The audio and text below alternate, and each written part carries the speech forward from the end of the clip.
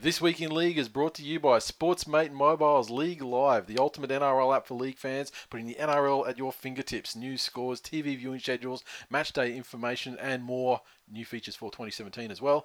Search for Sportsmate in the App Store or Google Play to download League Live today. This Week in League, Kevin Walters impresses the rugby league world as he walks normally despite having Darren Lockyer's hand up his ass for an entire series. Manly to be cleared of all charges after it's discovered that it will be the NRL leading the investigation and not real police. Billy Slater deems his latest undeclared payment of a truckload of Barbie dolls as not as good as a jet ski, but better than a fucking Swift. Plus, we look back at all the action from round 17 of the 2017 NRL season. All that and more this Week in League.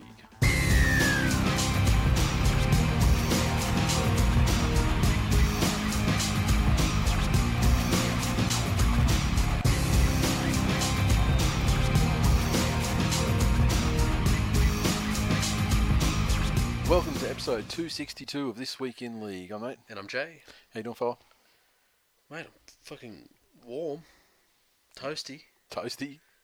In the surroundings. I'll tell you, this is the best insulated room in, Australia, perhaps even the world.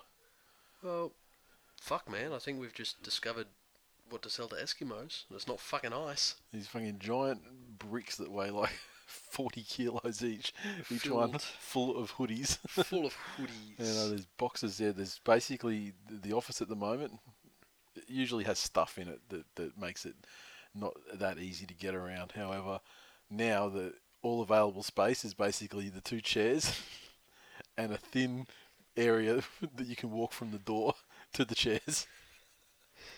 And I can't fucking wait to get these memberships out. I mean, when the key rings arrived, it's like in a little, it all fits in one satchel. It's just like like a fucking plastic bag that, was packed tight. But, it's, like 30 centimeters square sort of bag. It's like, it takes up no room at all. That's it. But, they're these fucking hoodies. They're very warm. I have field tested both the green and the black.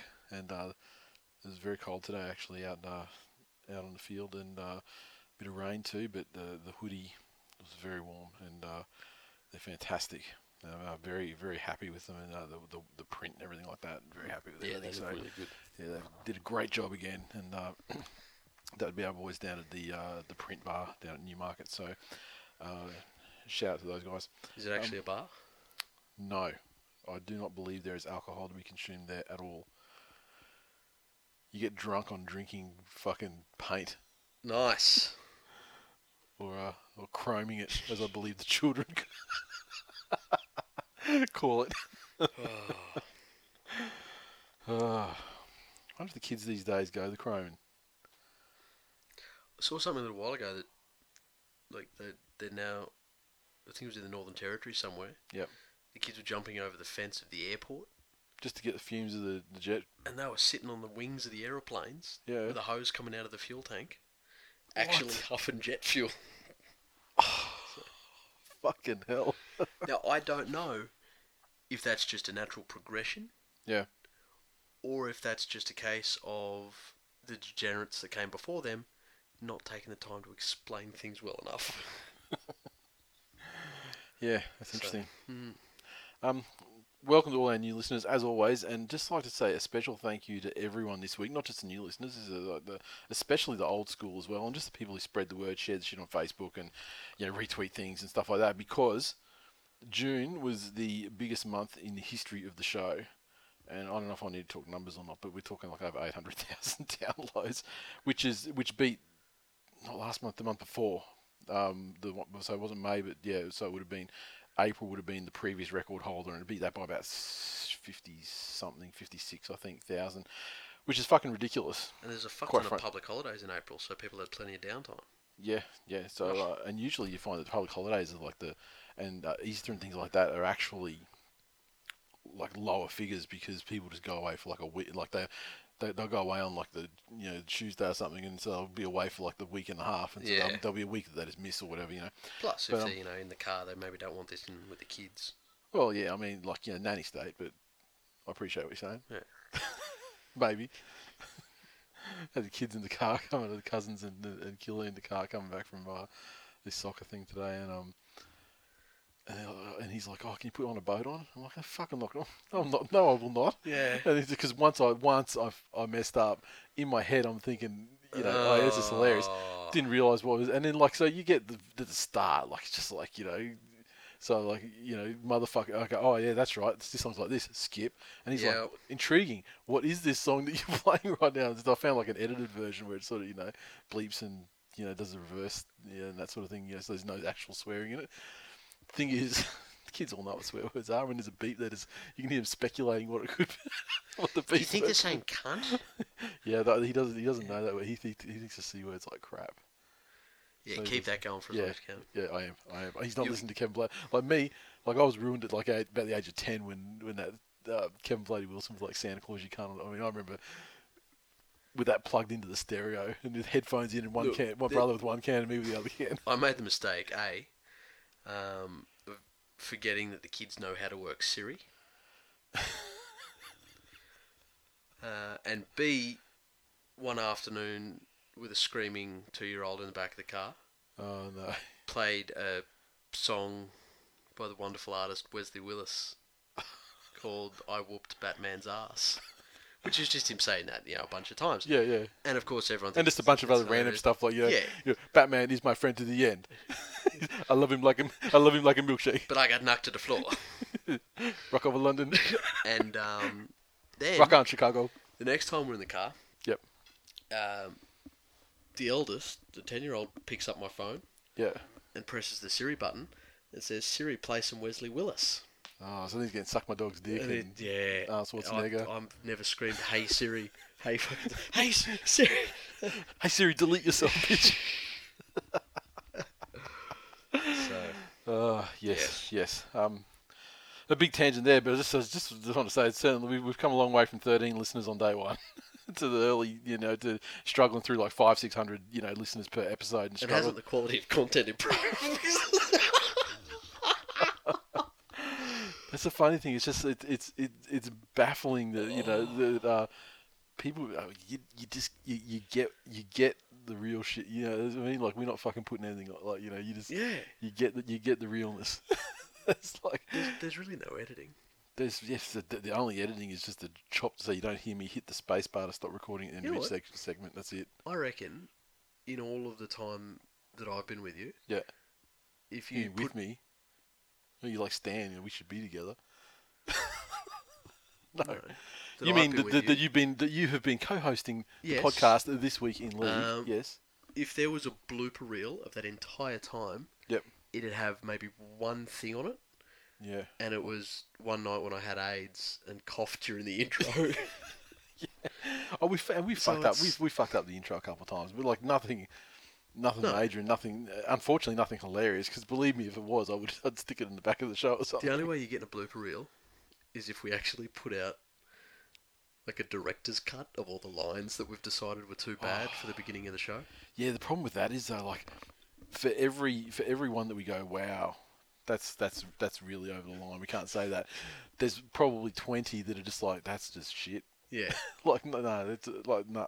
Where's the punchline? Exactly. So you couldn't release all of them. You just had to release. Because we used to do like back in the day, like one of the seasons of the show, we used to do like some unedited stuff or some outtakes and things like that. But then you get better at what you do, and there just aren't any.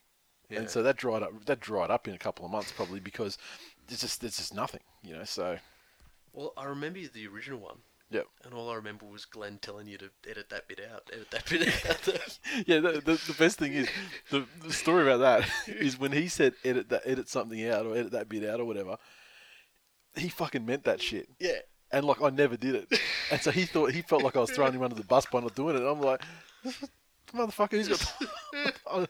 You can say edit that. I mean, it become a joke, he can say edit that thing out, but I'm not doing it. Like... No way. I'll just, I'll smile and nod politely. Yeah, I'll edit that shit out. We don't fix shit in post. there is no good switch. I remember in the recording studio and shit when I was in bands, we used to tell the guy, the engineer, all the time, like, fucking, can you flick the good switch? Like, I don't want to go and do it again. Just flick the good switch, mate. So yeah, I mean, it's who would have thought? I never would have thought certainly that any rugby league podcast would be able to do like 1 million downloads a year.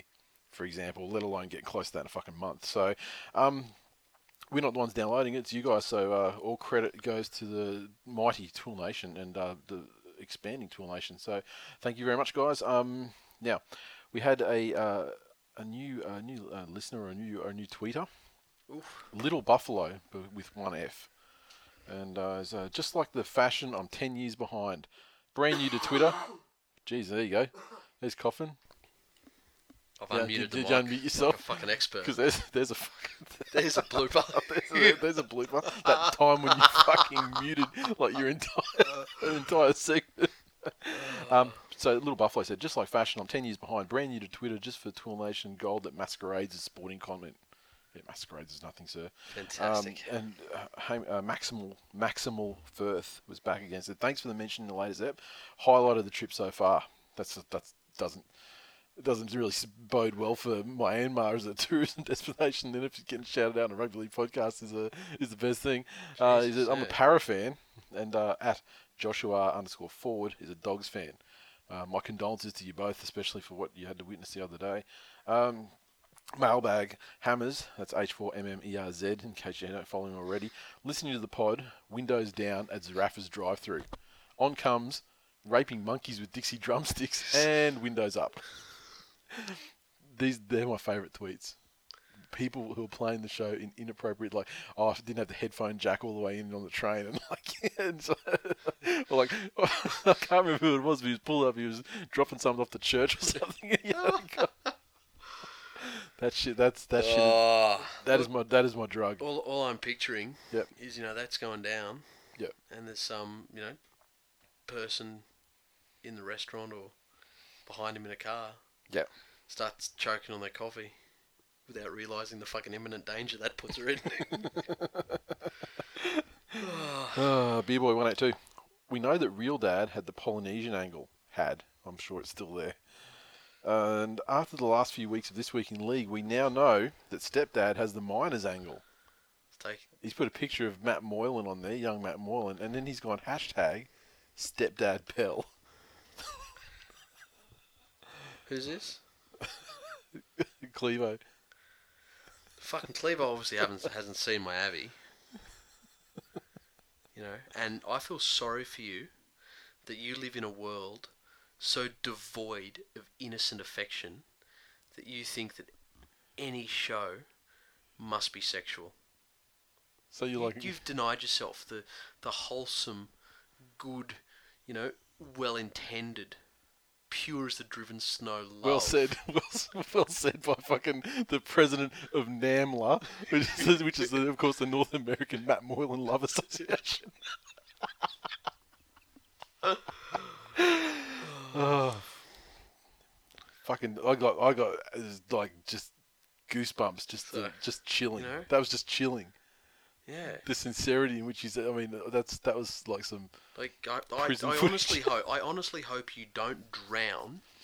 The day you see a beautiful sunset over the ocean, and you run out there to try and fuck it, because that's all you do with beautiful things. You can't appreciate them in their natural state.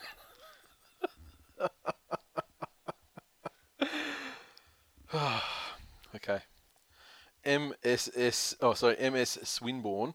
I thought This Week in League were good, but they said chicken crimpies aren't the best shape, and then ragged on Dixie drumsticks. #tasteless. Hey, listen. The ranking on this show, worst case scenario for chicken crimpies is number 2, which is very good. Yeah.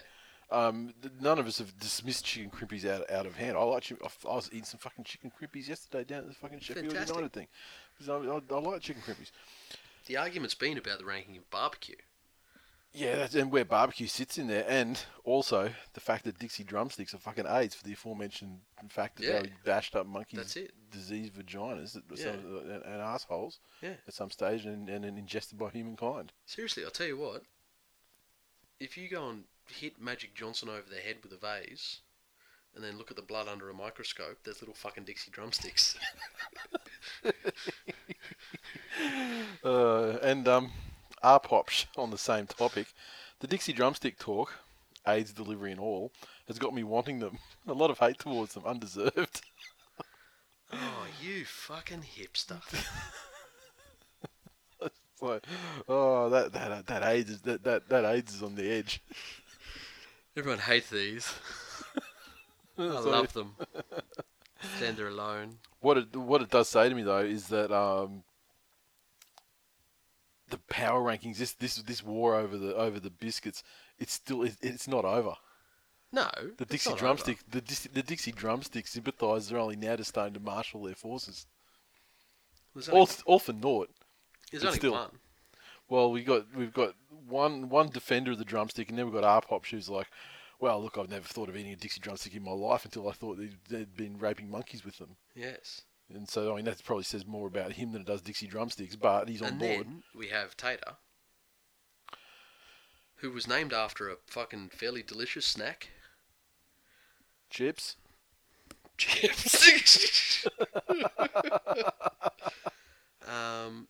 And then I find out that you go and put those filthy things in your mouth. And changes the Twitter thing to Dixie drumsticks or something. Hell. Yeah, outrageous. Egg Council Creeper, whose handle I'll never read again this year because I'm not a fucking enabler. It would take, honestly, people who like 2-hour shows will thank me for not reading his name out. People who like 3-hour shows. Now, for new listeners, Egg Council Creeper's come on to started listening to the show this year, and yes, making a strong showing for Gronk. He's currently working in sanitation for the Australian Air Force. Yes, cleaning the toilets of test fighter pilots. Correct. And I believe he's going to be crash testing planes when he graduates. Well, no, he'll be stuck in the cleaning toilets with a toothbrush. The proper fighter pilots will walk out and pat him on the head and go, well, check out the G-forces on what I left in there for you. You feel the need for the speed? No. Drano, feel the need for you to scrub that reverse kangaroo off the Well done, keeping our freedom. Yep, salute you, sir. Freedom isn't free. There's a hefty fucking fleek.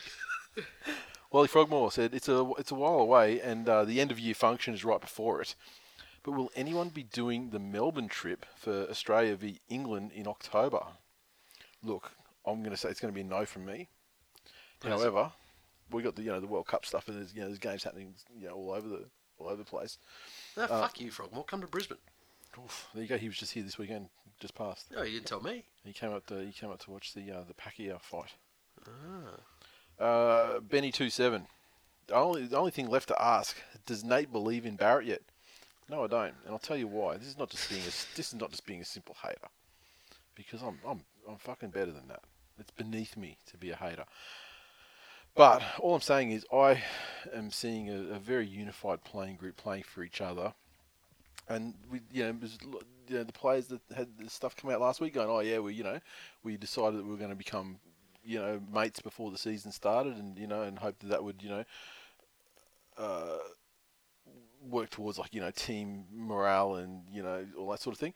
And so that worked. So basically, I don't feel like the side is doing anything more than they would be doing with any coach that had the full resources and support of the club. Mm-hmm.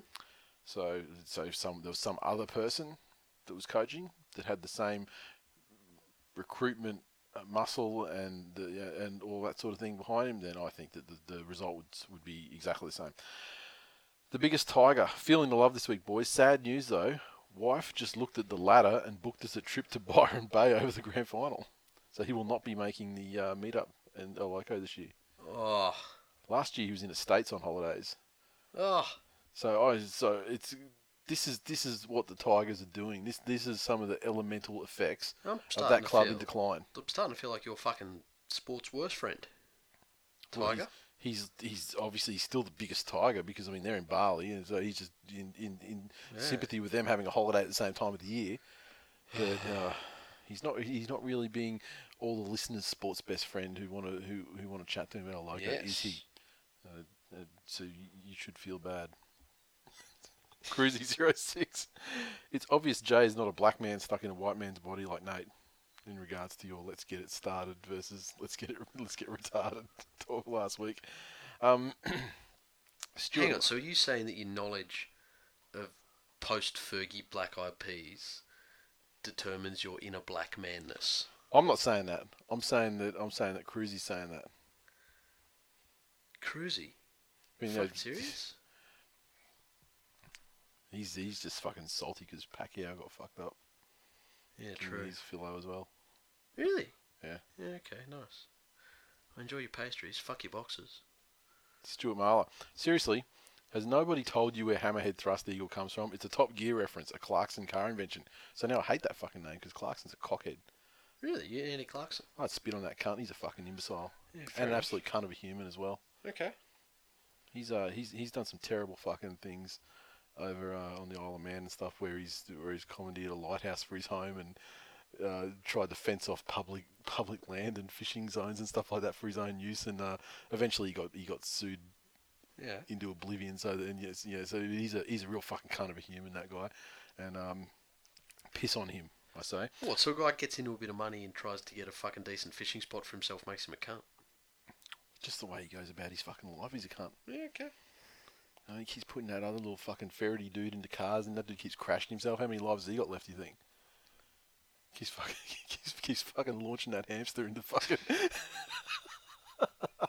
That little motherfucker's probably got 3 lives left, right? People are doing worse things with gerbils elsewhere in the world, but Richard Gere, I mean, he's not blameless either. But, yeah, so thank you for telling me the reference, and I don't like it anymore. Then we've got at Dane Dale, so Dayne Dale. Ease up, boys. Hammerhead Thrust Eagle here.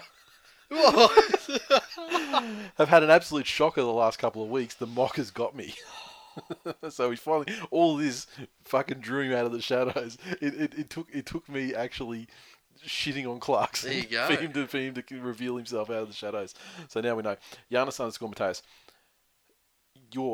That's our stepdad's defence of the 5-year plan is less convincing than denying declining Western Sydney maths education standards informed the plan. Look, I'm sure we'll get. Let's wait for the match recap to talk about potential 5-year plans and the success of those within.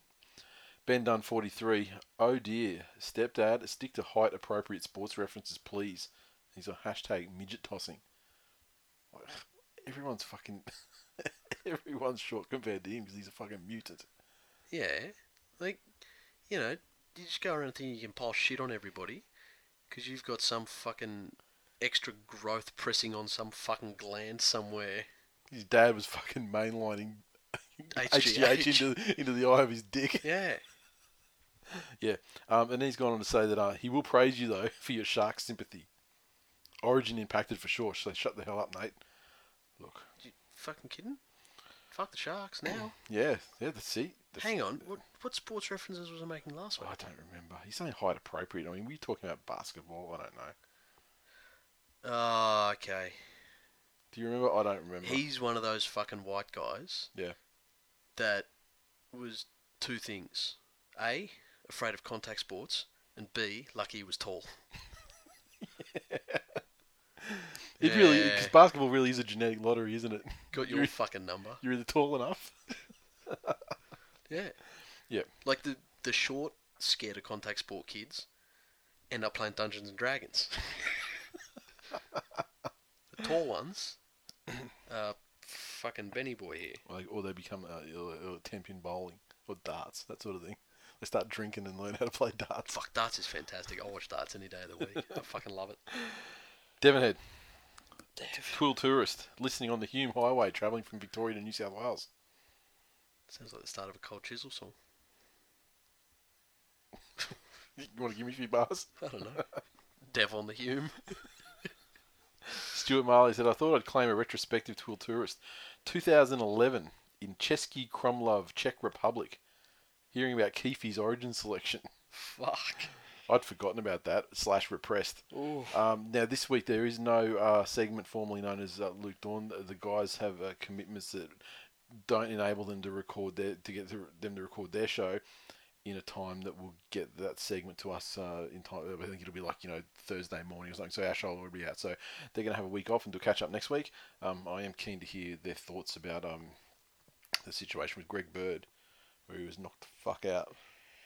and then old mates come and fucking picked him up by the scruff of the neck and just dumped. I mean, that's some cold shit, even for fucking, even for no, I can't name. And you know how you know that cunt knew he was in trouble?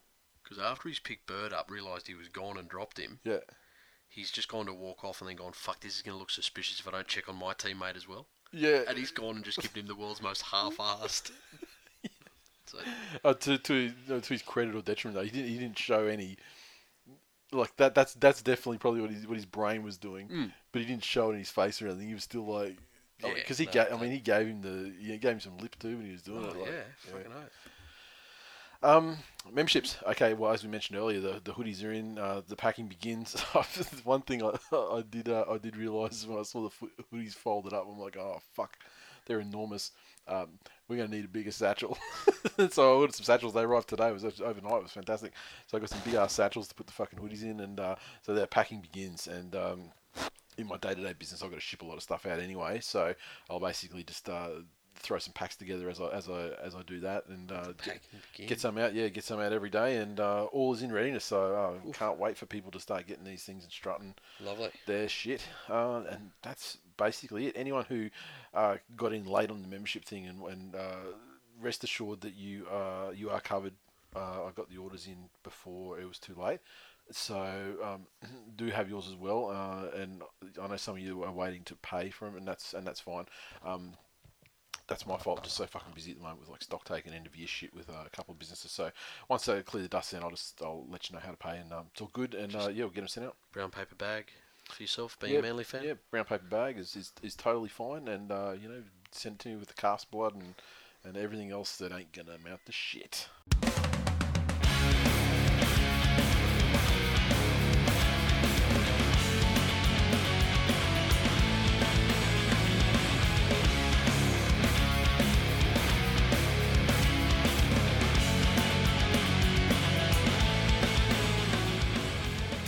News. Well, I mean, our news cycle, the show dictates the news cycle, essentially. Yes. Journalists sit on articles until such time as they know we're about to record, and they wait and see other people's, we've released the show. And so they're like, good. Yeah. They're done. Now we're going to wait for, it's kind of like a setting up exclusives for the real deals. Now, the one that happened this afternoon, it was very fucking lucky. It came in time, about 6 o'clock or 5:30 or something like that. And I'll just read the story. It was on from Sydney Morning Herald. Very very mixed messages, but they're basically saying that players from several clubs are being investigated for taking secret benefits or cash payments in a likely breach of salary cap rules. They then go on to name Manly are suspected of breaching the salary cap to at least one player in previous seasons. But then Manly are not the only club under scrutiny, with the past behaviour of several other clubs also attracting police attention. So the thing is, with this story, obviously it's very early, and as we tend to deal with these stories, we'll be reasonably quick with it tonight, because I would guarantee that by next week, there will be fucking nothing. There'll be nothing. In 3 weeks' time, we'll talk about it. And in 3 weeks' time, yeah, exactly. When there's something to talk about, we'll talk about it more. But they're basically saying that the detectives have not found evidence of an organised conspiracy involving players deliberately losing games, but they've found information about intelligence being leaked by club insiders to punters and hidden player payments that may breach salary cap rules. You would think that things leaked by club insiders to punters isn't the hugest deal. I mean, it reminds me of like a Mark Waugh thing, telling old mate the pitch conditions or whatever, Look, here's the team thing. selections. What you got to remember about this is the police are in no way, shape or form interested in the salary cap condition or the adherence to of any club in the NRL. Unless it results in tax evasion or some sort of fraudulent behaviour that's actionable. Even if it does result in tax evasion, yeah. The only way they were able to get the fucking Parramatta Gronks was through liquor licensing. Yeah. Yeah. So thereafter, the gambling side of it. Yeah. And again, probably not because they're that interested in the gambling side of it. It's because generally when you have gambling, there's more organised and dodgy crime, gambling, there is organised crime there as well. And that's where the fish are. Yeah. Exactly. So what they're saying is that that Oh, they had a businessman. This is funny. At the moment, it's all like sources said this and sources said that, and so some businessman said that secret salary top-up payments were happening at every club. When asked whether he'd made any undisclosed payments to a Manly player, he responded, "You write it. I've got no comment to make." So he's got nothing to say. Manly, for their part, released a statement saying that the club remains the benchmark in relation to both salary cap and playing roster management at all levels across the NRL, something we remain immensely proud of. This leading compliance position has been confirmed by the NRL over the past 3 years, being the tenure of the current salary cap management team of the club, which is very interesting wording there, obviously. The most specific part of that whole fucking article was talking about is the ones time frame that Manly have put on their compliance. It's the time frame that Penn has had like complete board control. And so they go on to talk about this. This all sort of came from the match fixing thing that they were looking at. And there's a funny thing about all this. They're like, all these clubs apparently are doing this shit. We're only going to name Manly though, just because it sells papers. And also, oh, by the way, P.S. that match fixing thing. The police actually said nothing's coming out of that, and they just put it like a little. It was almost if a newspaper could have had fine print at the bottom of it, they would have had the finest print ever. They haven't found evidence of players intentionally losing games. No, but then they go on to say like all the stuff that they were investigating. Remember when Manly these dudes were getting dumped to match? No, nothing. Actually, there's no evidence of organised game rigging. No person will be charged with serious criminal offences linked to game rigging. And but then if they can get money laundering, believe me, they'll try to. They'll get them. Yeah. So look, at the end of the day, this is not something that I'm worried about at all. I mean, there was calf blood. You remember, this is the other thing, that people got short memories, but do you remember when the Asada thing kicked off and it was the blackest day in Australian sport or whatever they were deeming it? Who said that? Was that the Asada guy? Was that the police investigator? Some cunt. But the thing about that was the Sharks weren't fucking anything in the front of that. It was fucking Manly was the club that they're talking about. And the end was then, and there was talk about Stephen Dank was fucking giving out shit out of the boot, or that Gazelle guy, or there's some guy dubbed the Gazelle. Remember that? Yeah. No, nothing. Zorba stealing fridges, nothing. The Brett Stewart extortion thing, nothing. Fucking sponsors getting slapped up, nothing. Believe me, the Teflon Eagles will once again walk away, because you know what? You want the honest truth? Is there fucking salary cap shit going on? Fuck, of course there is. I guarantee it. Yeah. Every fucking club, I guarantee it. I guarantee Manly's doing it too. The only way I think you can really catch people is either through exceptional, like world-class stupidity, as seen with the Eels, or recording board meetings talking about fraud. Yeah, world-class stupidity, or someone actually smiting themselves to actually turn the whole thing. And that's so what makes you think that they wouldn't be given a deal? Well, possibly. I mean, what happened with the Storm whistleblower? No idea. Yeah, me neither. No, I was asking. I don't know. Exactly. But you're 100% right. But I don't mean they've not necessarily been smiting themselves in terms of time or criminal repercussions or anything, but their legacy and stuff. I mean, they might have been involved in something. Like say the Storm. Say you're instrumental in the Storm premiership. Golden era back in the late 2000s and whatever's, and you just totally fucking drag it down because of a grudge against that's what I mean. Smiting themselves. I mean, destroying their own achievements and legacy. Through and fuck, man, I deal with some weird shit day to day. Yeah. Involving employees going off and spending hundreds of thousands of dollars that they shouldn't be spending. Yeah. A lot of the times it's not the employee. A lot of the times somebody in their family might be in some trouble or have a fucking gambling problem. Yeah, yeah. And all of a sudden there's a catalyst there. Yeah. And that's all you need. Yep. The fucking simple thing is the NRL is too much of a fucking psycho girlfriend to release control, because let's be frank here, they want to control these third-party payments. Yep. And it's a little bit to do with they put out there that we want all clubs to be fair and have the same opportunities and this, that, and the other. Which is impossible, because I mean you got the commercial reality is what they really want is to be able to say to fucking Hankook tyres, Yeah. we guarantee you that no NRL player will endorse another tyre brand fucking anywhere, Yeah. and you are now the official tyre of the NRL. Yeah. Yeah. That's what they want to be doing. And then TPA comes in from fucking Bridgestone or something. Para want to set it up Bridgestone. Exactly. Like, No, you can't have them. No. So, the NRL have got themselves into this fucking mess. Yeah. That's why you now have the Rugby League Players Association saying, we want more money. Because they don't have uncapped earning potential. If their earning capacity is dictated to by the NRL. And you're limiting it, then give me some more your money. Yeah. That then leads to the fucking problem of, well, where does this extra money come from? It's not just automatic poof new revenue. Yep. It has to come from other parts of the game. Yep. And it'll be from junior development and grassroots and the grants that the junior sporting clubs get or to the states.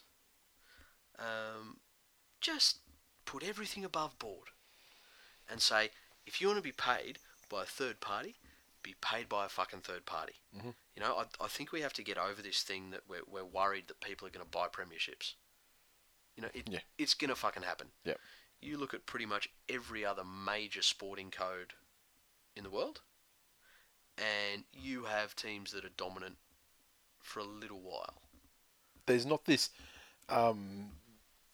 they probably in their dream world there is, but there's not this real focus or imperative for the organisation that governs the sport to ensure that there's an even competition. You know what I mean? They might try and through things like drafts and what obviously reverse order drafts and things like that. They ensure that good players, good new players go to the clubs that need them most. However, for things it's like the Premier League. You get like a Russian fucking billionaire in there. Yeah. They don't give a fuck. There's clubs that sit on top and they stay there. Isn't there like 4 teams that can win the soccer every year? Yes, probably. I don't know a lot about it, but I mean, I'd say you're probably, maybe closer to 6. But there's definitely like those 6 are there. That's 1 through 6 most times, unless there's like a bolter that for some reason gets fucking kissed on the dick by the gods of football. Exactly. And they just do a run through. What did you just call it? The gods of football. The infection started. Oh mate, I'll tell you, it's fucking soccer. I've spent 9 hours at fucking soccer this week so far, and I've got another 6 to go. Oh no, I don't, because then on Saturday I got a carnival that goes all fucking day. So mate, big this Sheffield United academy thing this week. I'm a big Blades fan. Me, always been. Fuck the pigs at Wednesday. Fucking, I'm all in now on Sheffield United. Wow. Okay. Yeah. Good time to get on too, because they're in like the third division from the top, and they pretty much fucking just win everything. They just won. Lost 6 games all season and got promoted to the championship, whatever the one under the Premier League is. Yeah. The simple fact is, if you try and regulate or make something illegal, it'll go underground. Yep. There haven't been too many things that have ever stopped because people have said, don't do that. You can't do that. Here is a rule. Yeah. And they're like, the fuck. Look at I can't think of anything, not even too many things. I can't think of a single thing. Now look, there's going to be instances. Yeah. Like, I have not murdered people because I know there's a rule that says you shouldn't murder fuckwits. Yeah, that's you, but I mean, that's more like a personal scale of morals and things like that, because murders still happen. Fuck yeah, exactly. Yeah. So that's just you. But your scale might not go as far as like bootleg alcohol, prostitution, perhaps. Just put it all out there. Yeah. And if that means that Mr. fucking J Car goes and gives $1 million to Cooper Cronk to say come to doggies or come something. to doggies, Yep. Fair enough. Yep. And you know what? That causes an imbalance, and I don't know what the answer to it is, but it would be just great to have like published this. Yeah. The players would love it, because they'd be like, well, fucking, it's all precedent for them. It's like, fucking old mate's getting $2 million from this cunt for doing this, and then so next time, show me the money. And you know what? That's exactly it. Don't have the clubs can then say to the players, fuck off. We're talking about your football salary here. Mm-hmm. And we're not talking about any of this other shit you want to talk about. Your manager's free to get you $1 billion of revenue from other corporations Yeah. for whatever, consideration they think is worth it. Fucking Cam Smith wants to endorse Sammy's Organic Urethra Cleaners. So, I was going to say adult diapers. Like- I mean, we're on the same... Um, Sammy's or where are they, at Flannery's or? that's your stiletto hole, boys and girls. For anyone that doesn't know the official biological term, boys only, I should say. Yeah. Well, that would be more like a fucking honey birdette thing than a. But yeah, again, it's just from times gone by with the NRL wanting too much control over its sponsorship potential dollar. Yep. They've got to give it up. You're going to have some people bitch and moan, but then that puts the onus back on your club. Yeah. How does it work for? Are there exclusive sponsors in some of the other? I'm just trying to think. Like if Budweiser's the official beer of the NFL, and then this is like someone else's, popping cores over there. That's no problem. I don't know. Who's that Gronkowski guy? Yeah. Who was he sponsored by? Oh, I don't know. He was sponsored by a beer, wasn't he? I don't know. Okay. I've got issues with the team he plays for. I don't really give a fuck. He seems like a cool party guy. He was the one they sent that BB Jones girl to fuck him to get him to sign with a college or a team or something. They well, another it's like Lynch, like Marshall Lynch is doing that shit for Skittles. Yeah. Okay. I mean, I don't think there's an official candy of the NFL. Yeah, it's kind of fucking is. It's probably counterproductive to it. Yeah. But again, you look at our position compared to international sports. Yeah. Like, what was it, 1983, 84? When the NBA was handing out fines for people not wearing white shoes. Mm. And Nike said to Michael Jordan, fuck it, we'll pay it. Yeah. Like, that was 30 years ago. Yeah. Yeah. And we're still having this, well, Billy, you can be in a Powerade commercial, but make sure that you're not wearing your Storm jersey. Yeah. Like, Don't wear your Storm jersey when you're playing with your Barbie dolls. Yeah, Mate, I tell you, that's outside the box. Look, they've put themselves in this position. Yeah. So, fucking, you've driven it underground. Don't be mad when fucking Tony Soprano's handing out paper bags. Untraceable bag, paper bags of cash. Yeah. And Tony Soprano, with the money that he earned from his Ford dealership, is what you're saying there. Do you have any new stuff you want to talk about? But on this story, more on that as it happens, because no doubt, I mean, now that the media feeding frenzy has commenced, there's a lot of it's already started the bullshit speculation. I hope. Look, the thing that's fucked me off even in the last couple of hours is we're going to get exactly that. We're going to get 3 weeks of fucking clickbait. Yep. That says nothing. And it's going to be clickbait that's going to cost media organisations money. Like, remember that match fixing thing, and and Masood came out with that thing. They were saying like, "Oh, Steve Mattai's phone got confiscated at the airport for blah blah blah," and he lost money from that. He had to pay Steve Mattai $50,000. Yeah, and I mean like Brett Stewart, the whole Brett Stewart thing. Well, Telegraph. But when the Brett Stewart thing happened, like fucking Wilson and Kent cost their employer over $300,000. Take the Manly chip off your shoulder. Yeah. This is just as a general issue. I'm just thinking ones that I know, cases that I know about. We're going to get 3 weeks of bullshit. Yep. With speculation. Well, Masood tonight, did you see? He's got the Channel 7 thing. I don't see anything that cunt does. He's blocked me too, but people retweet it and you see it. I don't know, you see the retweets. But he said that he tweeted out saying, exclusive, the player that is going to be looked at for Manly thing. And then it came down to it. And it was Nate Miles and Dylan Walker. Nothing to do with any of that. It's the fact that they were chasing the third party money from like a dude that never paid up. Which is like nothing to do with it has nothing to do with the other thing. You're going to get all the fucked off clickbait. Yep. And then regardless of what happens, whether there are sanctions or points or whatever or nothing. Yep. Nothing will fucking change. Yep.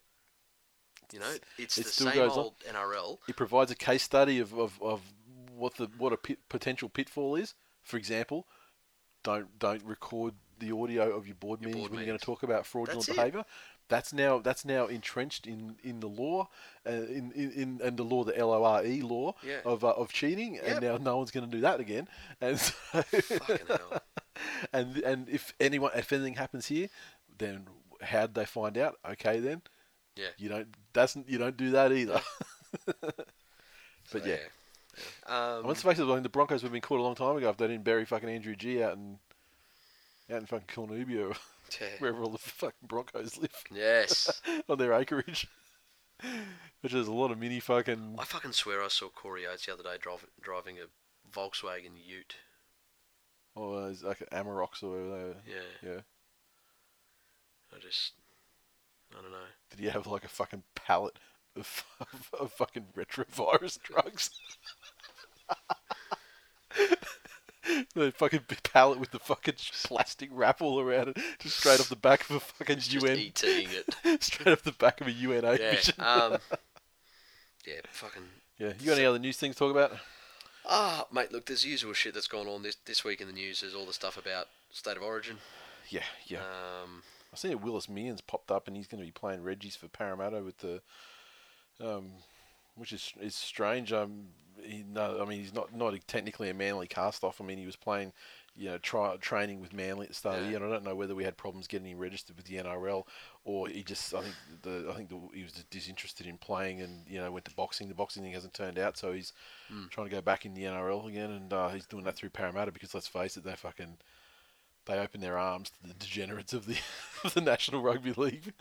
So the other one is this interesting fucking culture in this Queensland Origin camp recently, and I don't know if it's a Queensland Origin thing, but Cameron Smith seems to be saying, you know what, fuck the world, give me everything. I'm gonna fucking say whatever I want, whenever I want, about whatever I want. He's basically Clint Eastwood in that movie with the Asians. What was that one called? The fucking Gran Torino.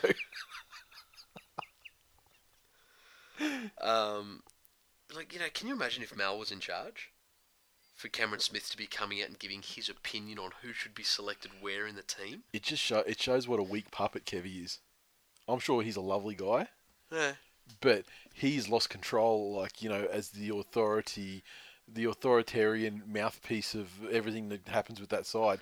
He's got none of it. He turns up to team naming press conferences, with tears in his eyes because he's not getting the team that he wants. But when does Wayne's contract with England finish? I have no idea. After the World Cup? Because I've had it put to me by more than one source that Kevy's just a placeholder and doesn't know it. Everybody else does. Yeah. But Wayne wants the team back because Wayne didn't get Australia. If they win, though, if they win, they'd find it hard to get rid of him. If they lose, absolutely. No, if they win, they'll get rid of him. Well, maybe they put Ben Hunt in there as a fucking landmine. No, I'm not saying that they've put Ben Hunt in there with the instructions to drop the ball. But does he need to be instructed in that? But by more than one reputable person, fairly close to senior people involved at that club, is that Unky Wayne's made it apparent that he wants it. Okay. You know what?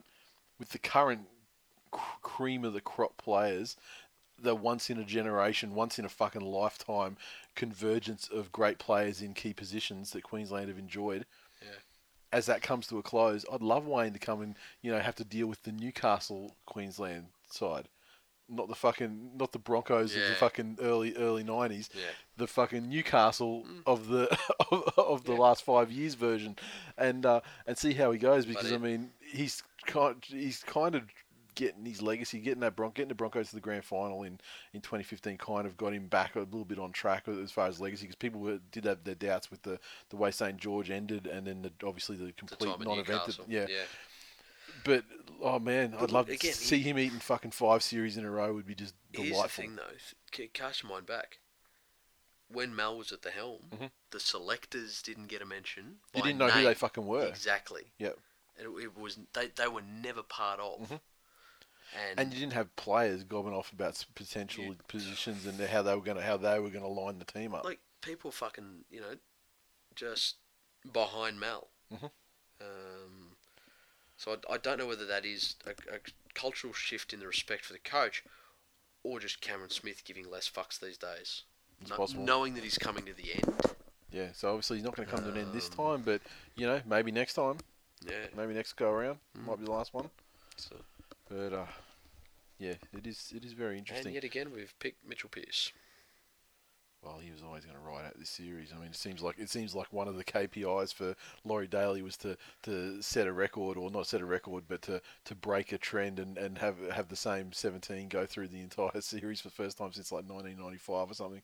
Who would you put in there if we get rid of Daly? As a coach? Yeah. Fuck, man. Look, honestly, I don't know, man. Like, see, I still like the idea of Bellamy. I was just about to say that.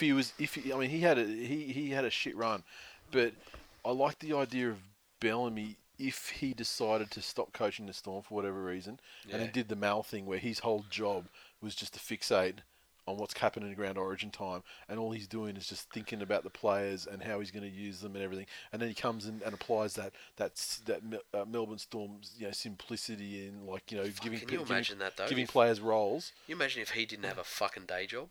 Yeah. Just fucking vampiring up. Boyd Cordner gets home after training. The ground level of the Belanglo State Forest would rise fucking several metres just with the shallow graves. No, Boyd Cordner gets home from training and he has a shower and he into bed and he shuts his eyes and it's just, saw that pasture through last week, Boyd. Don't be bringing any of that shit to my Origin team, Boyd. Yeah, you got two of those left, mate. You got two of those left till May. Fuck. Yeah, no, I agree with you. Who, if not him, then because I can understand that people would be like, "Oh, fucking Bellamy, he did shit." Yeah, I mean, he had a pretty shit crop of players at the time. Plus, I think that was a pretty tough time for him in his coaching career as well. Yeah, it's true. I was in the world. He was in the worst of it, wasn't it? Yeah. Pretty much, yeah. So. But look, other than that, I don't know if there's any coaches who have showered themselves in glory that makes them like a must-pick sort of situation. God, I saw someone's. I don't know who it was. It was some media person or a commentator or broadcaster or something saying, Trent Barrett. Oh, fuck off. And I'm like, oh. You know my one, and it's only because of what I saw of him. Yep. Around City Country. Mm-hmm. Is Freddie. And I'm not saying as a strategist, and I'm not saying as a classic coach, because you look at Mal Meninga's fucking coaching record in the NRL. You need a Neil Henry with him. Yeah. I mean, he can be the Mal, but you need a Neil Henry who's actually doing the heavy lifting. But if you had, say, Freddie, yeah, and then even somebody like, Andrew Johns. Could you imagine that? That would be the loosest fucking camp ever. The players would turn up at kickoff drunk. Fucking oath. It's called resistance training for your brain. You ever done suicide sprints after half a stubby?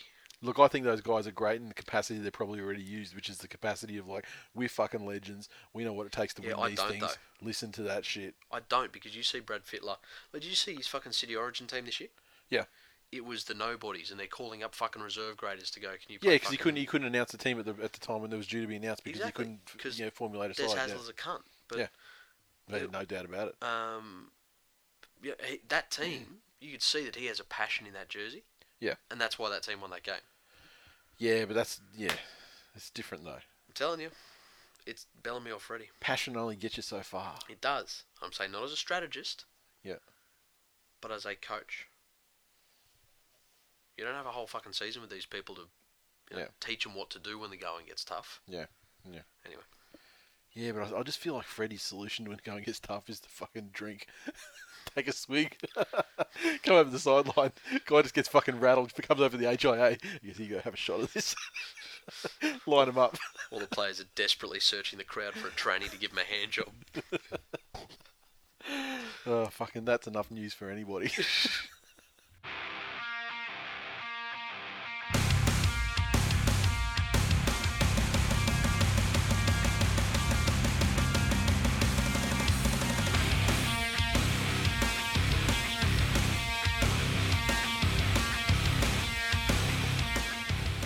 This Week in League is brought to you by Sportsmate Mobile's League Live, the ultimate NRL app, putting the NRL at your fingertips. News, scores, TV viewing schedules, matchday information, and this show, of course, in a very prominent way on their newsfeed, which is fantastic. Search for Sportsmate in the App Store or Google Play. Download League Live today and follow at Sportsmate on Twitter firstly, then follow at R League Live, which is their game day account where they're kind of punching out the stats and punching out some salt too. I've noticed. They Do not refs fault in Rugby League Live's general vicinity. No, with zero fucks given. Yeah. They will turn on a fucking fan base. And I'll tell you what... Who are they giving it to on the weekend? Roosters? Roosters fans. Holy shit. So I'm yet to discover, because I haven't seen a non-refs faulty team have someone refs fault. Yeah. Like, there's the big refs faulters. There's the Roosters, there's Broncos. Yeah. Certain sections of Penrith. Yeah, Penrith by virtue of just one really big fucking refs faulter. Yeah. He kind of raises the fucking the entire bar graph for Penrith. Yeah. Yeah. Well, Germany are considered the most evil people in the world because of, one bad mustache. So. I'm Adolf 44.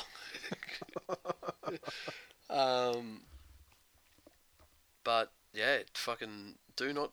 You know what? The only time you can have a ref's fault on Twitter, if Rugby League Live are around, is if you've completed 100% of your sets and scored a try on every single one of them. That is the only time you can do it. Otherwise, they will smack you down. There's never any excuse for refs faulting. Really. Unless it is the ref's fault. Like, there was that one Titans game at the end of last year. Yeah, that finals game. And we're not Titans people. We're far from it. Can I also put out there... I'll kick a fucking Titan. Like, believe me, I need no provocation to kick the Titans. None. You can't refs fault your team. Just like on social media, you can't like a player from the team you support. Why? What? Well, the minute anyone says, XYZ player's great, yeah, everyone else gangs up and tells you. Now, people of lower constitutions who don't actually have Matt Moylan in their team might find that tough. Oh, okay. It's more this fucking NAMMLA fucking manifesto again, I see. The week that was, Thursday, the Parramatta Eels 13 defeated the Canterbury Bankstown Bulldogs 12 in what could only be described as a fucking 2011 Monday Night Football classic. just this game. If this game was a person, it would be a low-life piece of shit. Fucking scumbag. See, I thought it could also be described fairly accurately as the Parramatta Eels versus Kenny Edwards' stupid switch. Well, I mean, the Eels were fucking cruising. They were rolling in this game. Yeah. And then that guy Kenny Edwards has elevated himself to the kind of level where you put your... I'm trying to think of other players. Like just like absolute disastrous sequences of play that almost... Well, I mean, a lot of the time these guys can kill their side. Yeah. And he luckily didn't. But man, it's terrible. But the Dogs, they showed some pulse in the second half. Yeah. They had an incredible amount of territory in possession, and once they felt like they were getting on top, you could see that they started they finally checked into the game, and they had nothing, which is why they couldn't avalanche them and turn all that into a mountain of points. But you could see that at least they were physically and mentally engaged in the game. It was just a lack of talent that stopped them rolling all the way over. My thing with the Dogs is that they've tried a certain style of play for the back end of last year or most of last year and all of this season. And it doesn't seem to me to play to their strengths. Yeah. It doesn't involve any sort of attack or option. It doesn't put the defence in two minds. Yeah. So the only way they scored points here was when somebody came in. You could see they were trying to roll their way through and tie them out. Yep. And the way they scored points was almost a complete opposite of that, with just Frawley throwing a dummy and cutting back inside himself, just negating. So,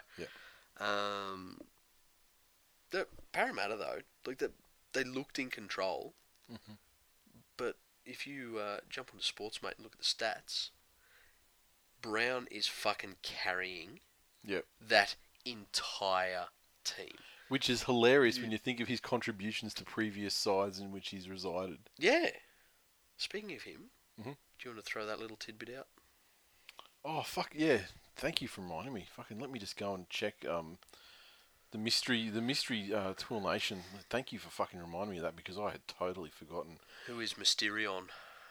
Mysterion. TWIL Nation member Mysterion. Now, just putting it out there, Mysterion. Please don't change your Twitter handle to Mysterion because then everyone will know who you are. And don't change your display name to Mysterion. I mean, that's just crazy. You don't... Well, I mean, he mentions that he doesn't want to lose his job. Please don't post the song Dead Giveaway on your Twitter handle. Dead Giveaway. Now, Mysterion, our TWIL Nation informant, is working this week at the arena for the Hillsong Conference.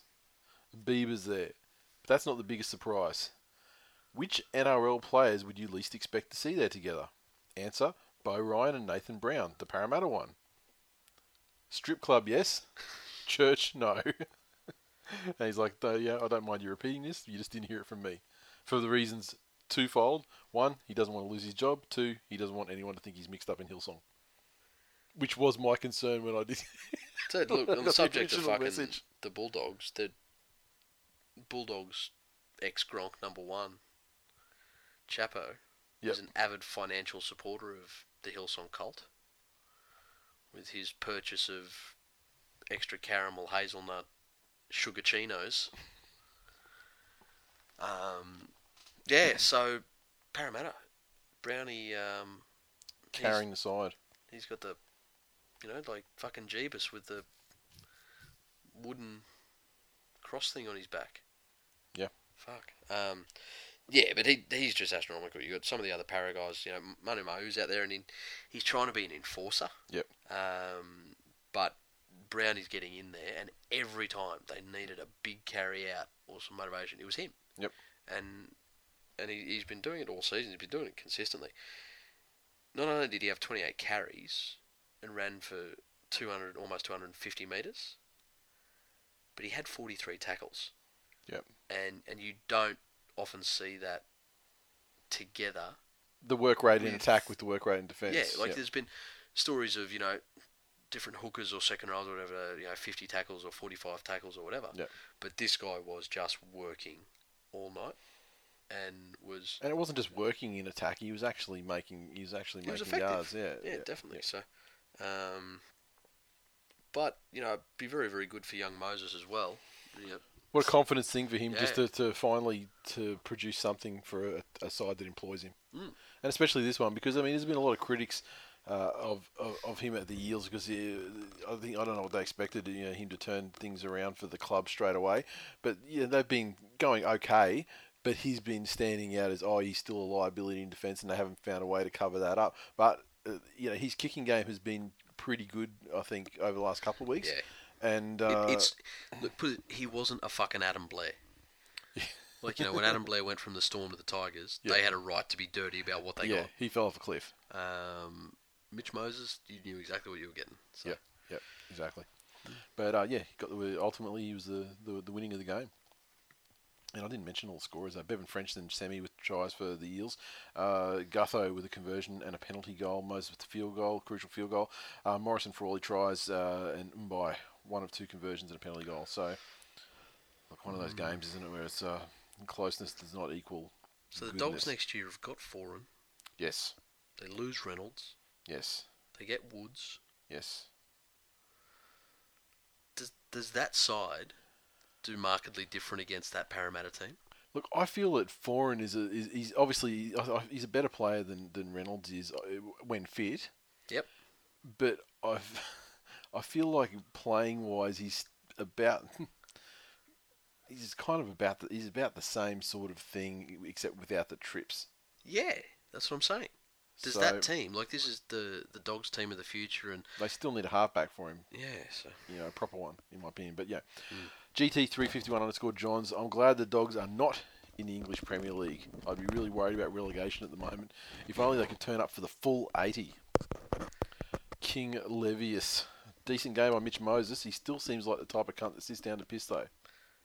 You still haven't fucking What we gave you, Chevy to the levy last week. Yep. Still hasn't changed. This week's suggestion? He's not Levy, he's my brother. Like, fucking come on, son.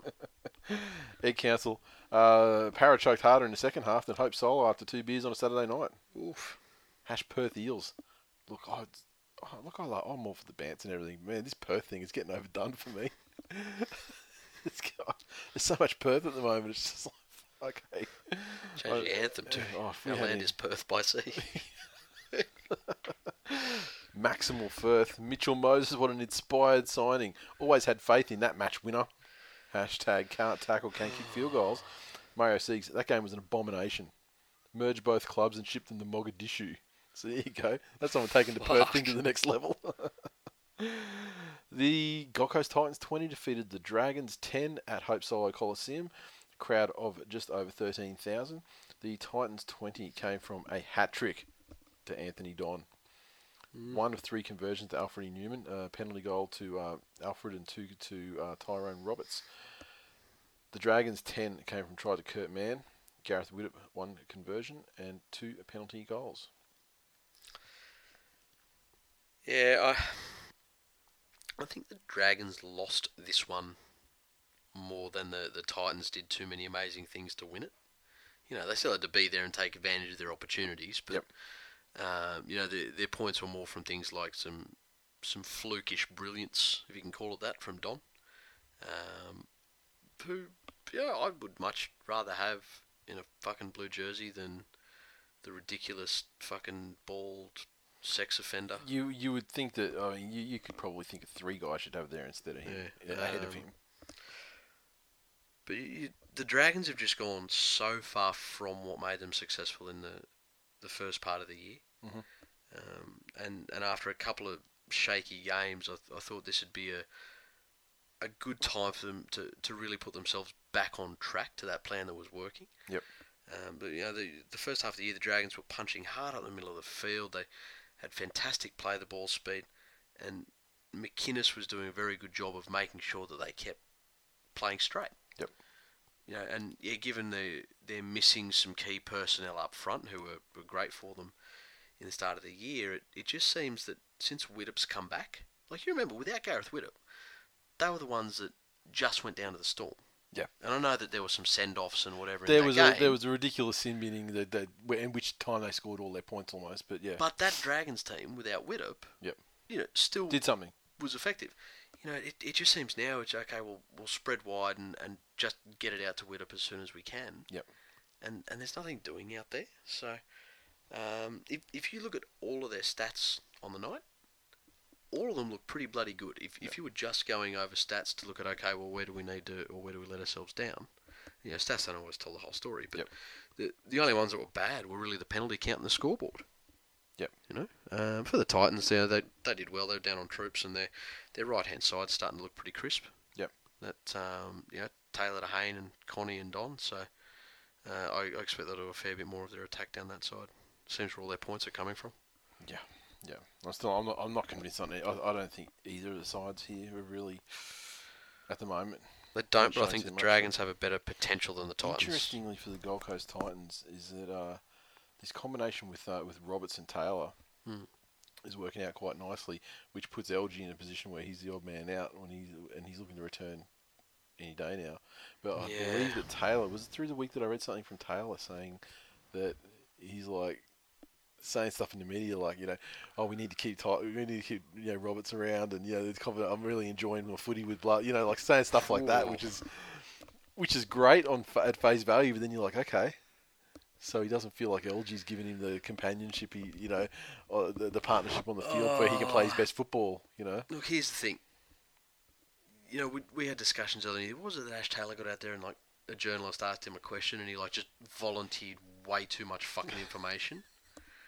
So I think it's more his media training ability. Yeah, I don't think he's putting fucking hidden messages or read between the lines or. I don't think. No, that's the thing. I don't think there was any agenda or anything. I think he was just naively just coming straight out saying, I love playing with Roberts. I think I get, and he's saying things like, I get, playing my best football with him, and things like that. Yeah. Which you don't need to read between the lines. But again, him lighting a candle Yeah.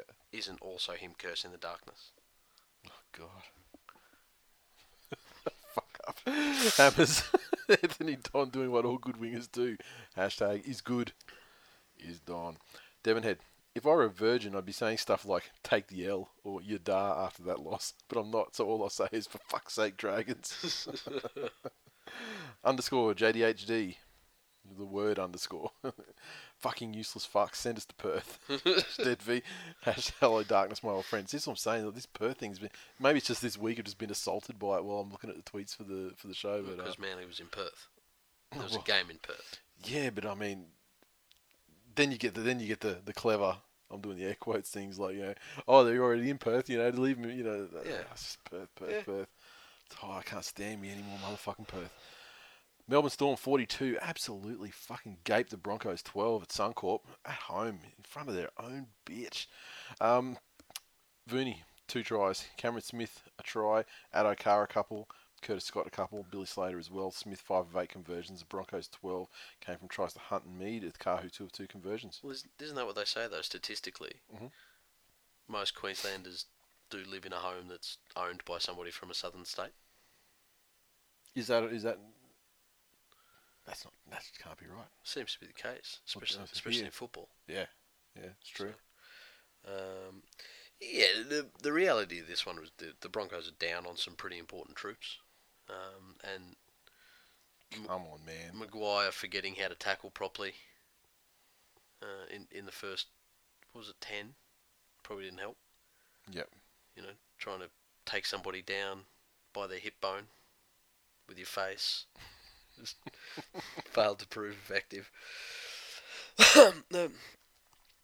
The Storm this year, and what's impressed me most, they have vulnerabilities. The last time they put in what I would consider a truly Storm-like performance, Yep, was that week against Penrith after they almost lost to Wests. Yeah.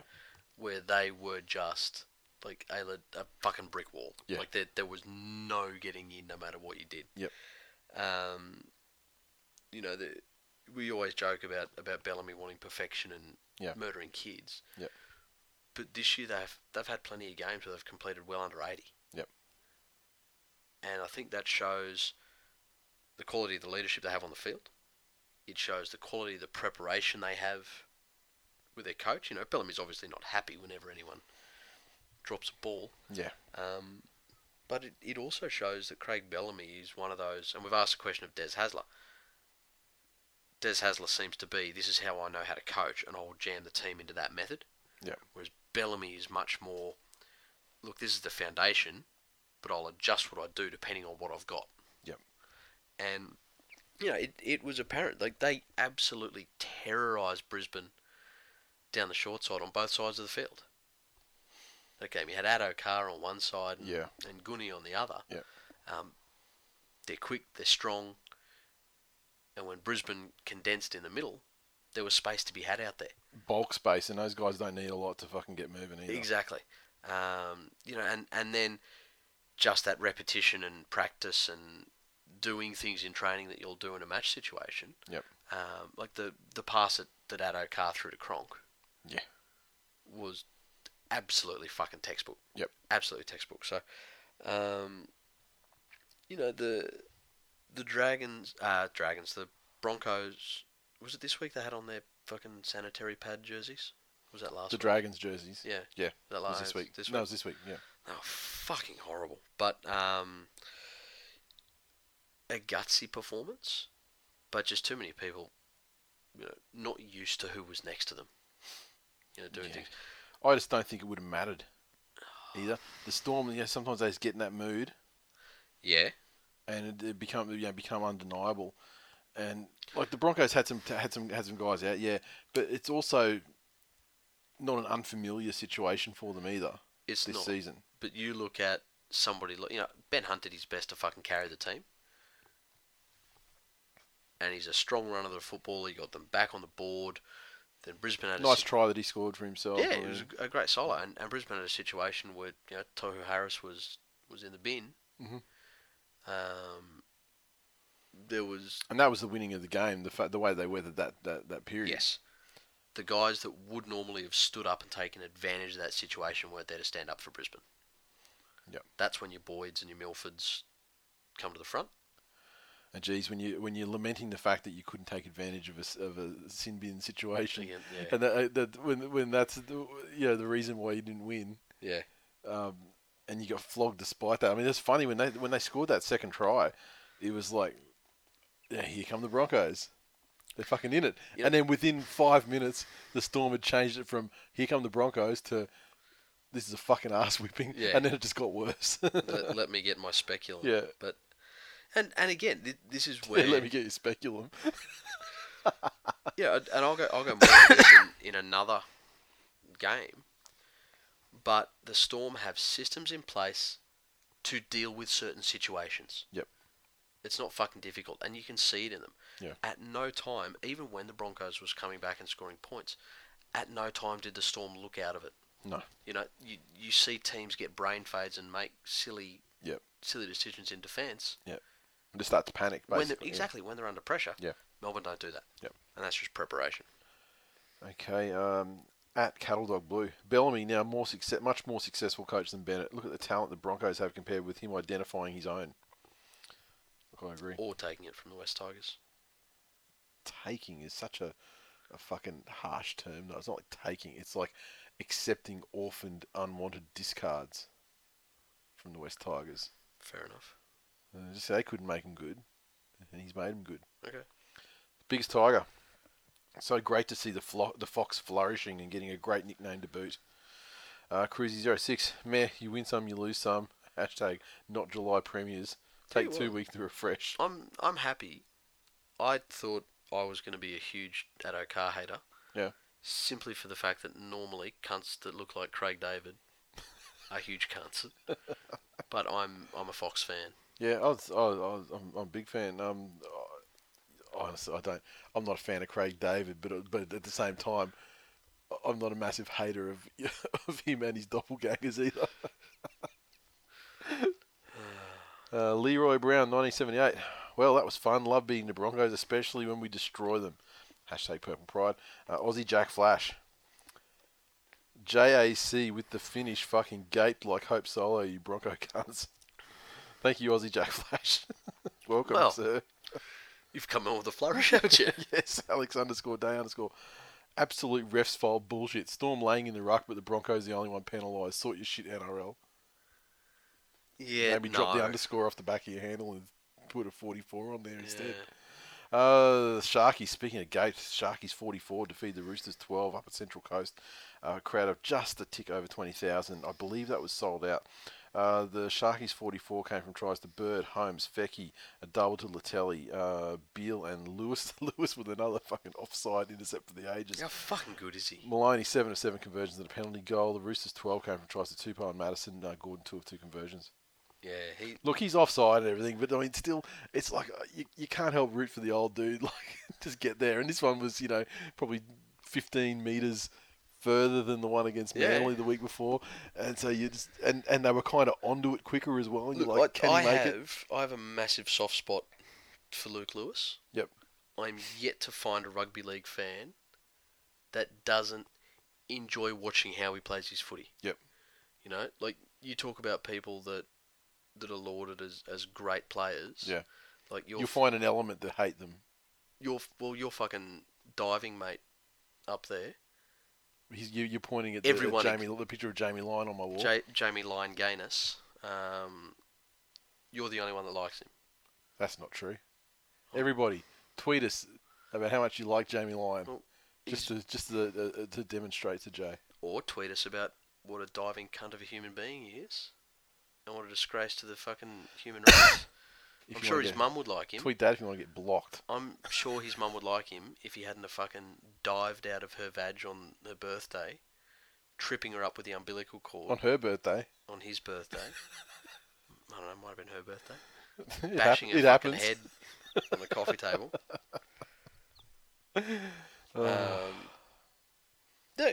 Good first half performance from the Sharks. They came out there and were 100% completion rate. Yep. They didn't put a lot of points on. Yeah, but they didn't. They But didn't do their fucking stupid thing. Exactly. They were doing late. They weren't.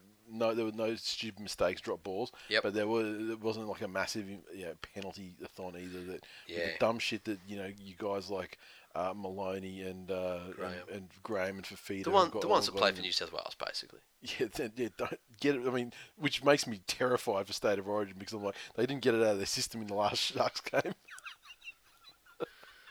So they got all these pent up penalties ready to go. Is it like a massage parlour in Sydney where you can go and they'll pretend to give you a remedial massage for 20 minutes and then you can just give away penalties? Just give a facial and they just hold a ball and they're just holding the ball and you're just trying to just rip it out non-stop. Peter's there just with his forearm on this lady's face. Oh. There could be something in that. Patent pending. That's trademarked. Don't even anybody do that. Jesus. Yeah, it wasn't like they were going to come out and try and put 1,000 points on. So I think that was a big win for them. And it was pretty evident that the Roosters just couldn't stay in the second half. Yep. They were there in body, or sorry, there maybe in spirit, but they were just absolutely gassed. Yep. So, Latrell Mitchell, I know he was dropped. He was hooked halfway through a game earlier in the year, and he was dropped, and he's come back. And a couple of weeks off, yeah. Every year, there's a couple at least of these, next big thing or super exciting players. Yep. I don't think I've ever seen a player go from super exciting next big thing to being hooked and dropped, and then coming back to almost no fanfare. I think there was some. Yeah, there was some, but but his side in defence, he's shit. I don't know what you do with him. He does some dumb fucking. Do you shit push in him out defence. to the wing? I just think he just needs extra attention because he makes dumb fucking decisions, and they're just brainless decisions that strand his guys on either side at any given time. There's the stupid rush up. Yep. And then he loves the stupid rush up. He also loves the stupid rush up, throwing the hand out to knock a ball on and give an extra set. Yep. So do you put him out to the wing and just say, at no time are you ever in front of this cunt? I don't care what's going on. I don't see why you can't just say, motherfucker. Yeah. The way our side defends requires you to take your place in the line and adjust according to good decisions on the information of what's happening on the left and right of you. I reckon he's done it once at an under-16s carnival. Batted the ball up, caught it, gone length of the field, intercept. Yeah. And typical fucking millennial fashion. Yeah. Got all the praise in the world. Wants to be the CEO of intercepts. But look, Roosters fans, I know you're pretty passionate about your dog fucking halfback. And I'll give you the game prior, when he was like fucking Kramer in karate class against a Storm team full of kids. He kicked a field goal. Yep. So, Mitchell Pearce is at least as good as Mitchell Moses. I will give you that. Right? But before this game was completely out of reach, when the Roosters tried to mount something of a comeback. Yep. I was looking at a set, and Mitchell Pearce touched the ball once, first tackle. Yep. When he went into dummy half. That was it, and he just dished it and then... Passed it. Yep. Well, no. He did touch the ball again, and he got tackled on the fourth. So he wasn't available as a fifth tackle. Yeah, he wasn't available for kick or whatever, yep. But just went fucking missing for the rest of the set. And that's my concern with Mitchell Pearce at State of Origin level. That's what happened in the second half of game 2. Because the game wasn't completely out of reach. Happened in the second half of game 1 as well, but that was because he was knocked out. Yeah. The game wasn't completely out of reach. Yeah. I'd understand it if he just decided to fucking clock out and it was 100-0 already. Yeah. But all this talk about Mitchell being ready for Origin and he's the leader of the team and he's different and he's this and he's that. Jake Friend was the one I saw putting his hand up trying to get that team out. Yeah. And by the end of the game, he was just so fucked that he couldn't hold on to the ball. Yeah. But no, the Sharks did a very good job of shutting the Roosters out. Special K online. Brace yourself. Shout out to the Roosters playing us back into form again. Now enjoy your cum-soaked bag of Dixie worthless cunts. He's back. GT351_Johns, of course. When does the grubby Sharks team require drug suspension end for drug cheating? Oh, wait, it's the NRL. They get a premiership instead. So salty. You know, I'm going to campaign that fucking hard to merge Cronulla and Canterbury. How good though? Just for the self-loathing tweets. I think he'd probably just kick. I think he'd lose the game. I think he'd be lost to rugby league, which would be a fucking tragedy. Because he was out there in the muck watching that game on Thursday or whatever it was, that shitty game, at Highway _ Sharks would be genuine premiership chances if they could play the Roosters every week. Speaking of genuine premiership chances, the mighty Manly Seagulls 26 defeat the Warriors 22 over there in Perth in front of a crowd of just over 6,000, given once again shithouse conditions, pouring rain. Seagulls 26 came a double to Tommy Turbo, Brian Kelly, Uwate Pate and Dylan Walker also with tries.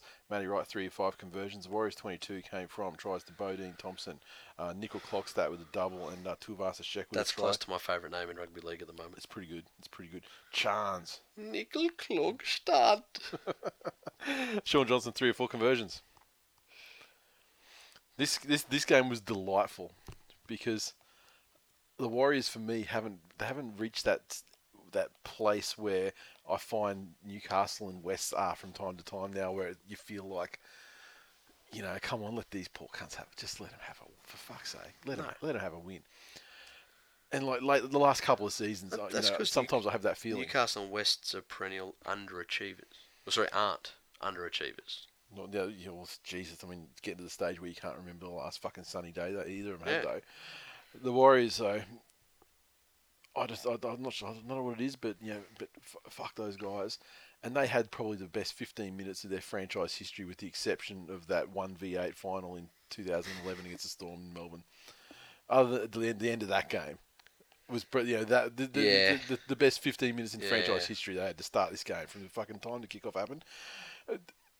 Admittedly, it was entirely through Manly's own ineptitude, dropping the ball 30 metres out, blah, blah. I'm not sure Manly really even touched the ball for a full set in the first 20 minutes of the game. I mean, they had the ball a couple of times, but believe me, they dropped it all those times as well.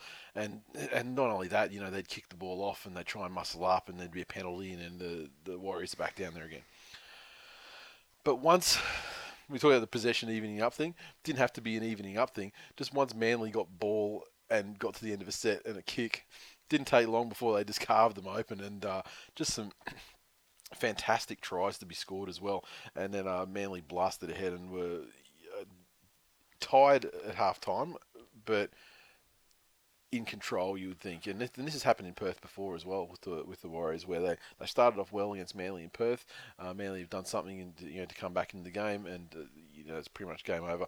Second half, as Manly tied a little bit, I mean, the Warriors did show something and try. They got another try to get them close enough to the point where there was some frantic last 5 minutes sort of business, especially once again with the conditions being a great equaliser.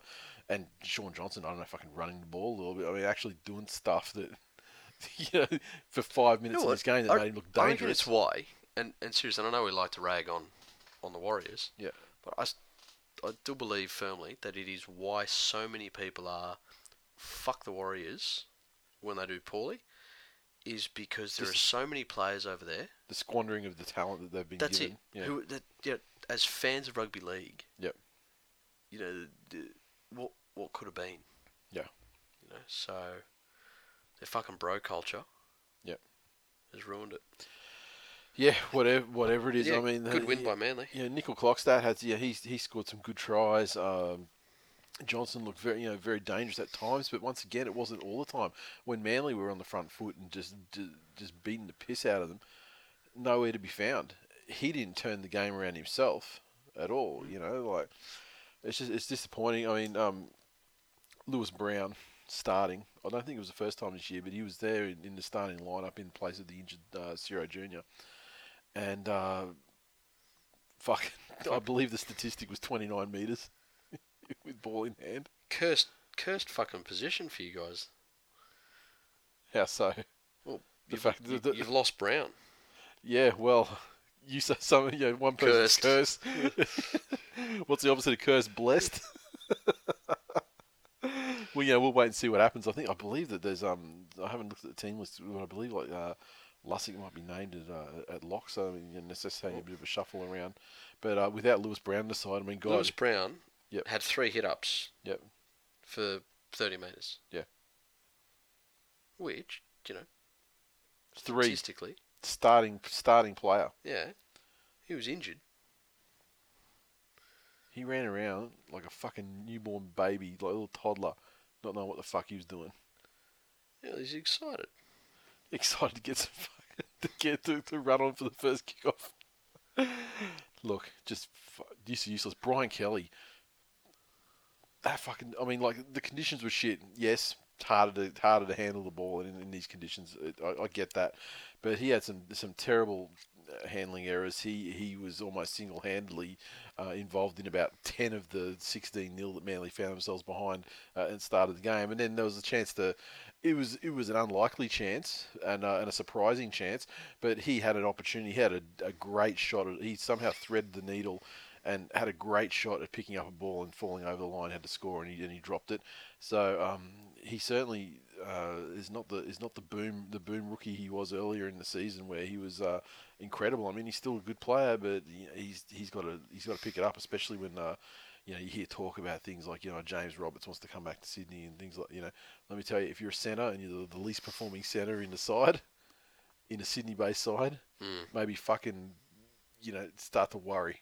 If you're going to be dropping the ball, yeah. if you're suddenly growing dicks for fingers, then watch it, because there's actually a player that can take over. Fuck, he'll end up at the Dogs. Possibly, yeah. That's another one that's another name. Yeah, Dogs, Manly, and someone else. And I can't remember. that would be, probably. It'd be something, but not as good as getting a halfback. But it'd be an improvement. I mean, I was going to say it would be the most out of pattern signing they've had. Yeah. Because they normally just prerequisite. Are you a potato? Yeah. Yes. Check. Welcome aboard. Are you a big forward with an offload that we're not going to require? Check. But look, it was a good performance, fantastic performance from Cherry Evans and Green as well. Fuck it, he's working out so well for him. That pass, who was the try? Was it the try for Walker? Oh no, or was it one of Tommy Turbo's ones where he's fucking dumb, where he's just sort of done the double pump and dummy to the lead runner and then hit the guy coming in from behind. Well, yeah, so you're fucking flat track bullies. Just magical on the poor Warriors in Perth. Mate, they fell behind 16-0, didn't panic, fucking steadied the ship, and knew that when they got a ball, the points would come. They did, and they got the win. Fantastic. And Cherry Evans, played himself into an Origin jersey, except for Coach Smith decided that he didn't want him in his side. At I am a Warrior with some underscores in there. Look it up. Rocks and Diamonds. Warriors capitulate in the second half. Normal. But the All Blacks lose to the Lions, and I win a Supercoach match. Sad, but meh. Shayna and Elvis, Manly the better side, no doubt, but at what point can the Warriors legitimately refuse to have games in Perth? It's a reverse bye. It's true, their record is abysmal. Lynn Shields, phew, that was close, but I'll take it. And the real Cambo, 96, had a long time no here, mate.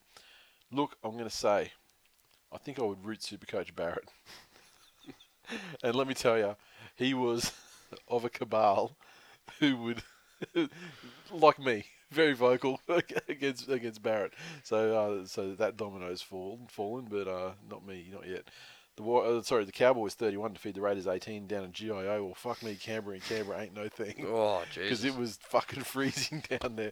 A crowd of just over 10,000 hardy souls in attendance. The Cowboys 31 came from a double to Tamari Martin. Winterstein with a try, Morgan with a couple.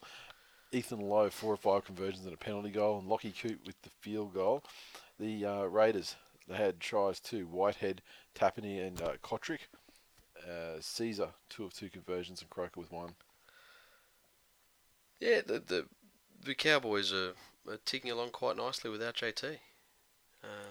Yeah, Now they got old fucking Tamari in there. Yeah. He's slid straight in. Fuck hell. There's an existing situation, an existing partnership, if you will. One of the partners is away, and Tamari's just slipped in like it ain't no thing. He's just. I would expect a Manly fan to see low-hanging fruit and just dive on it. Just fucking dive. Honestly, I'm gonna tell the truth right now. Didn't see it at all. Started talking about how well he's fitting in, and then I was like, "Oh yeah." Yeah. No. What am I saying? Look, he was incredibly talented. When he was at Penrith, he was a big loss to the team. But the Cowboys play a very simple style of football that relies on support in the middle of the field with those people like Morgan and Tamari Martin's very much in the mould of Morgan, as he is very quick, he's elusive and has good acceleration off the mark. Michael Morgan's never going to be an Andrew Johns passer or a Jamie Soward kick. Yep. But that's where their strengths lie, and they're playing to them. But fucking what has happened in Canberra? You have to say it has to be. I'm not saying it's necessarily like BJ versus fucking whatever. Blake versus BJ. It can't be that simple. Yeah. That could be a thing, but that is probably more likely a symptom of an overall. I don't know if there's groups within the side, or it's just nothing's working for him at the moment. And and just resentment starting to build, and instead of it galvanising the team against outside, criticism, saying their shit, blah blah blah, they're starting to they're turning on each other. Yeah. They're not a happy or cohesive lineup at all, which is the exact opposite of last year when you see they were just fucking loving life. Yeah, exactly. Loving playing together. Shannon Boyd did a couple of times try to Yeah. rally the troops and show them the way forward and get through. But Canberra last year was based on the back of some pretty simple but effective rugby league. Mm-hmm.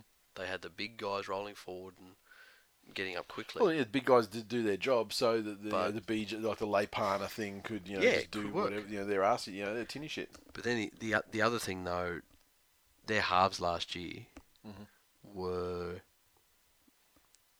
getting shit done. Like this year, Austin's getting his hand on the ball. They're shirking it, both of them. Yeah, he's doing his Austin thing. Yeah. Where he's sort of fucking, like his head goes one way and the bottom half of his body goes the other way, and all of a sudden he's running a different direction. Yep. But there's no actual, end game or... Yeah. He's not setting anyone up. Exactly. So, if I was Ricky, which, thank fuck I'm not... you could have made a hell of a lot of money out of non-performing football sides. Yeah. I'd really have them going back to basics, and you're at the line and looking for opportunities to pass late. Yep. Or you're looking for space out behind with short kicks. There's really nothing else. But no, Canberra are definitely in the running for Capitulation Cup 2017. Yeah, definitely most disappointing side of the world. There's. I wouldn't say much. There is another. Yeah, we'll get to those too. But look, Cowboys doing it well without JT. So they're. I'm not saying they're contenders, but there's every signal that they're going to play finals football, and they're certainly making the most of what they've got at the moment, considering some very, very hefty injuries to very, very key players. They'll play finals football, and if they, even manage to jag a home final, I think they'll go deeper than a lot of people believe they will. Life is a Friday. Raiders without a repeat set in 2 weeks. Send BJ and Caesar to the Mounties to teach them a lesson. Hashtag Latrell treatment. I don't know, like BJ and Caesar are playing like shit, but I think I remember BJ what he was like in Newcastle and he had and looked like he'd suppressed it all or gotten over it in Canberra. No, he was just laying dormant. It's erupting out again. That fucking Gronk of it. Fuck, man. Yeah. Maybe just get rid of it. Yeah, I don't know if you can get rid of him, but Caesar as well. He needs a fucking rocket up his ass. He's been hopeless. He certainly does. Fantasy _ NRL CEO. The only positive about tonight's game, this is a 2-part tweet. The only positive about tonight's game was Finchy agreeing to meet us at Mooseheads. More to come. Fast forward to some hours later than that. Forgot that Finchy's on the wagon. To our great disappointment, he didn't show. Plenty of Wade McKinnon style stories start at Moose. Oh, Jesus. I've never been to Canberra, so I can't speak to the venue. But yeah, disappointing. It just reeks of Canberra. Like, are there fucking moose in Canberra? Oh. Like, naming a place after an animal that's not in your fucking area. You're just trying too hard. It's a Canberra? local American-ish sports bar. Yeah. I bet they sell wings at Mooseheads. What do you call it? Is it more than one moose? Mooses or meese? That's an excellent question. It's not meese. Just be mooses, right? Okay. Or is it just moose, like fish? Be moose. Yeah, I mean, probably just moose. Yeah. Or sheeps? Yeah, if you moose. Okay. Interesting. Makes you think. I'm just doing everything I fucking can to avoid getting to the inevitable. It's coming, but not quite yet. Bethany _B_97. TMM fucked the Raiders harder than he fucked Bryce's baby mamas. Hashtag hide yo wives. NJ Brader. My wife has asked me to do it for a while, but the Canberra Raiders have just convinced me to cancel my Foxtel subscription. Tell you what. Yeah. Nat. Yep. Loves fucking Trent Barrett. Yeah? Canberra fan, Queenslander. No reason to love him. Just loves him. Ran into him, I want to say at the Maroochydore Surf Club one day. Okay. And Barrett wasn't up there for anything special. It was well before his coaching days at Manly. And just sat on the piss on the punt with him all day. Just said he was fucking great bloke. So there you go. There's your Barrett fan. Leroy Brown, 1978. The Panthers dropped a bollock letting Tamari Martin go, didn't they? Holy shit, he's good. _Aaron. Tamari Martin comes into the Cowboys team to fill a hole. Ironically, he left the Panthers for also filling holes. And, no, he didn't. The Panthers because he was surplus to requirements. Yeah, all right. Fake news, is it? I'm gonna fucking hold the line here. You're gonna hose it down any way possible. I'm motherfucking Toto's my name. I'm holding the line. Oh, yeah, your da holds the line. He's sitting next to me. What the fuck does that mean? Is it like yeah, nah? No, it's just like you're old. It's just an old people opinion. Basically. So what da is old? Your dad. Your da, like, you see like in the Name of the Father with Daniel Day-Lewis. Yeah. He said he was gonna kill my da. Oh fuck. Tigers 33. We're not there yet. You're right. Cheer up. Cheer up. I'm about to fucking like just Gangs of New York on some little fucking millennial cunts. Just you sad little fucks. Anyway. West Tigers 33 defeated the Knights 12 in Spoonerpalooza / Hyperbowl 2017. Just under 20,000 people in attendance up there at Newcastle. And fuck me, they love their football despite the fact they got a useless side. The Tigers 33 came from tries 2. And Malachi Watini-Zelezniak. That's my current most hated thing in all of commentary. What? The way that they fucking pronounce his last name. Like, everybody does it too. So it's probably like the way it's pronounced, but the way they put the emphasis on it, it's just so fucked. It's always like Watini-Zelezniak. It's like they're trying to speak a language, or like they're throwing up a hairball. You know what I've discovered recently? Speaking of commentary, ex-players, who are fresh, into the commentary. So world. 1 year retired, or like the year after retirement. They've been playing, right? Mm-hmm. So they've got no fucking idea how half of these names are pronounced. It's fucking fantastic. Listen to Ray Warren with the Watini-Zelezniak. Tell you, it just makes me want to fucking put him in a home even quicker. I hear Mick Ennis normally in the pre-games. Yeah. But then when the actual game is on, they're gone. Yep. Little Nagama, Nofaluma, Luke Brooks also with tries. Lolo Haya, 4 of 5 conversions and a couple of penalty goals. Field goal to Brooks. Knights tries to Fitzgibbon and Wardell Hodgkinson, 2 of 2 conversions. Fitzgibbon kid goes alright. Yeah, he does. They'll probably drop him. They'll probably give him, or they'll give him the fucking Brock Lamb special.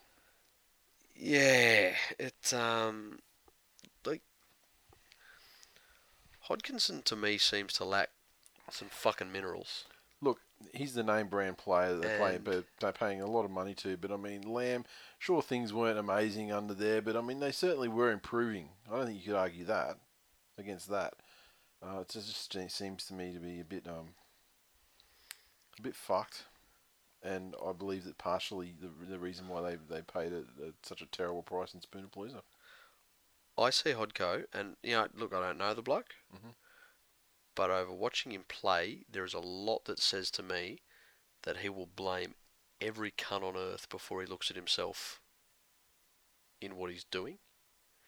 And I'm not sure that's the sort of person you need out there calling the shots for the Knights. Like, even so much so, you remember the last time he played, he was talking to the referee saying, "Oh, thanks, you've just cost us the game." No, it was the 85 unanswered points that you let in that cost you the game. I've been trying to be positive about the Knights all year, and stick to that thing of, well, you don't need to actually win the match for it to be considered a win. As long as there are things you're building on and working on and seeing improvements in. Yeah. And they had some fucking great games this year. They had some good wins. There's been improvements in offense. There's been some great defensive strategy. They knocked off Canberra before people knew they were shit. Yep.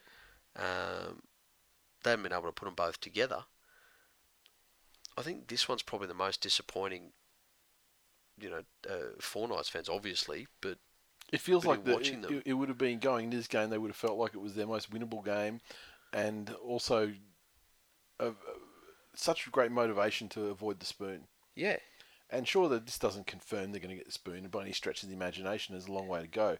But this was psychologically and, for morale, I just feel like that morale must be absolutely rock bottom to not only lose this game, but to be never in it at any stage. To have fallen apart so badly, yeah. And we said last week in the previews that on paper, West Tigers should win this game. Yeah. Yeah. But on paper, they should have won a lot of fucking games too. They should have. And they didn't do anything remarkable. They just probably got closer to their potential and how they should be playing. Yeah. But yeah, unfortunate for Newcastle, just for them to check out, really as a team. Yep. Rostock had a forgettable day in the number 1.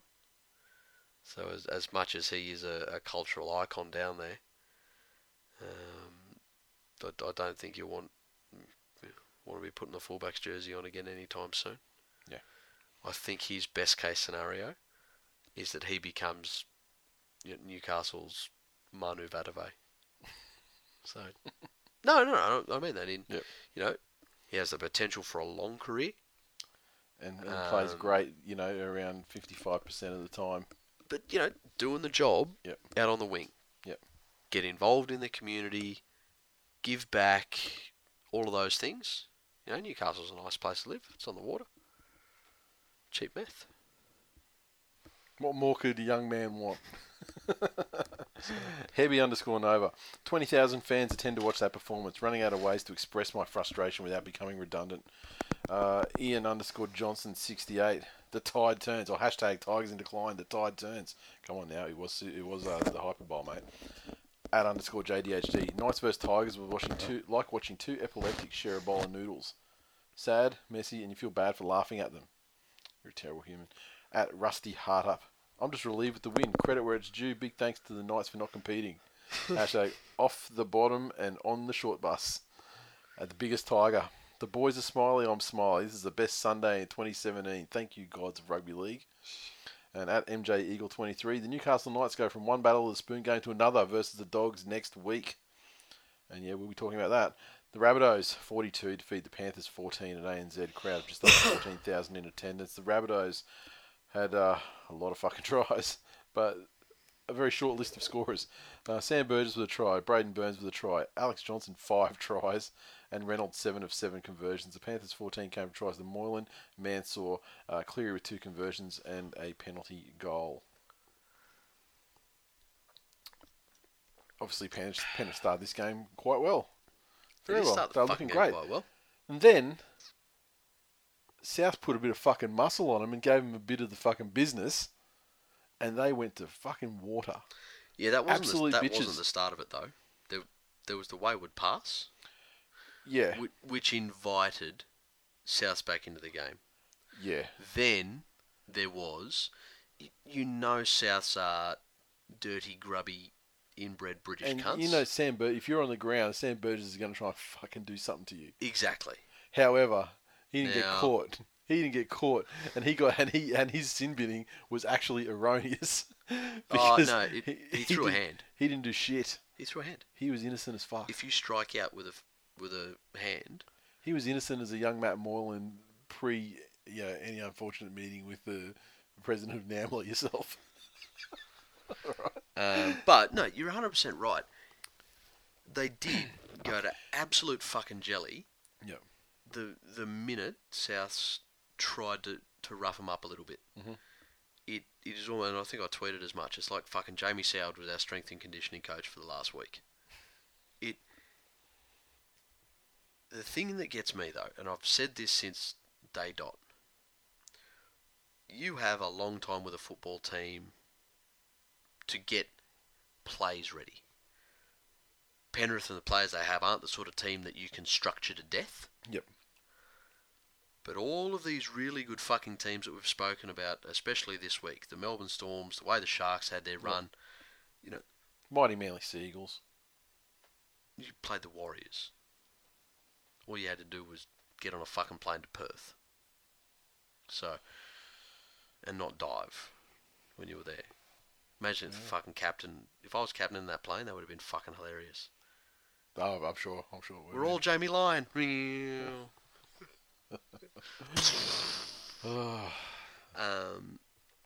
But those guys out there, as young as they are, they have no systems in place to deal with different situations.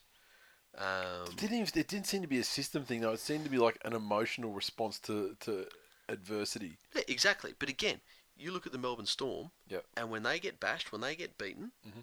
there are systems in place.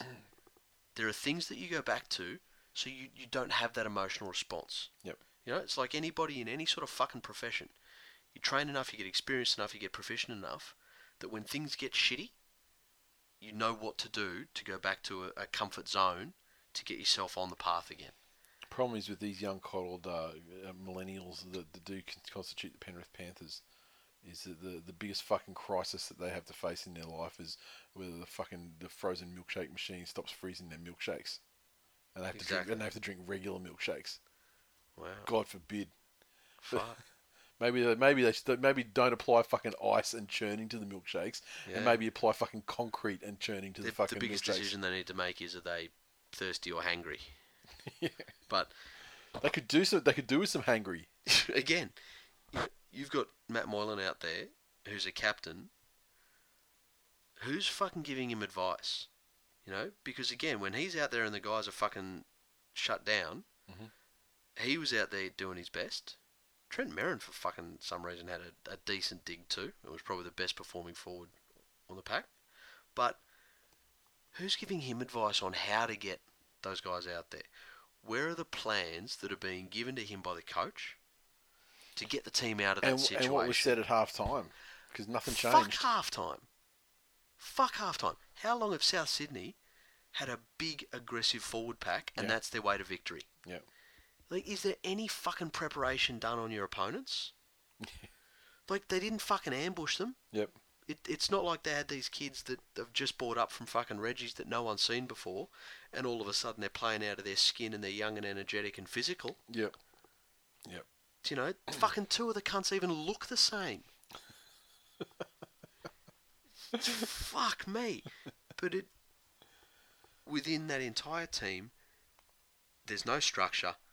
They've got no idea what to do when things go wrong. They've got no idea how to get back to a simple plan to get themselves back into a game. Yep. Because once the floodgates were open, they were open. Yep. And no one shut them again. Yep. You know? And Penrith does start playing, they like, chuck the ball around, try and... Which you don't. Which is not going to get you back into a game. Again, we've got that young fella that came in fucking Krakatoa into the number 9. Yeah. How fucked is my life when I'm begging for Mitch Rain to come back? Like, is this what rock bottom looks like? But, No. Again... Ask you next week. I don't know whether it was nerves or whether it was the pace of the game or what went on. But then you compound that you got a brand new hooker there, and the rest of the team's gone to shit around him. Yep. No one's helping him out either. No. So it was a fucking hard game for him.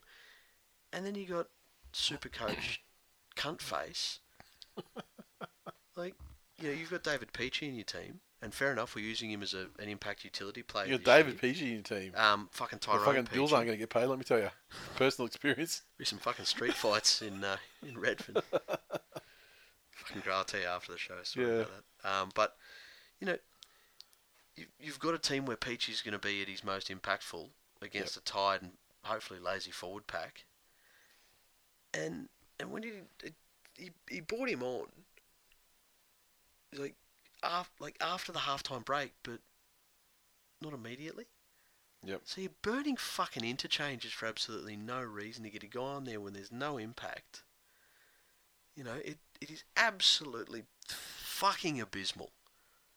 And we're talking about extending his deal. Yeah. If he's not dropping players, if he's putting it all out there and the players aren't executing on what he wants, fair enough. Fuck the players off then. I'm not saying cancel their contracts, but punish them, put them to Reggie. Yep. Fucking, Langy did it. When we had the Hair Bears back in the fucking glory days of 2002, 2003. Yep. He said, you cunts are out of shape, you're not fit, you're carrying too much weight, and you haven't done what I've asked you. Fuck off down to Reggie's. I don't even want to speak to you until the coach tells me you're ready to come back. Put some fucking accountability in these little cunts. And then you've got, and I think it was Perm. Yep. He sent me a message the other day.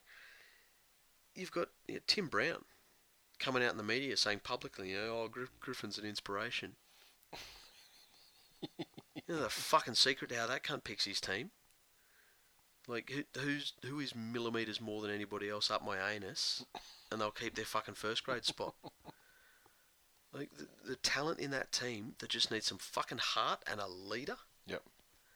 But that performance, like, the players need to be ashamed of themselves, but the fucking cunt that sent them out there unprepared, with nothing to get them back into that game, needs to be fucking drawn and quartered Braveheart style.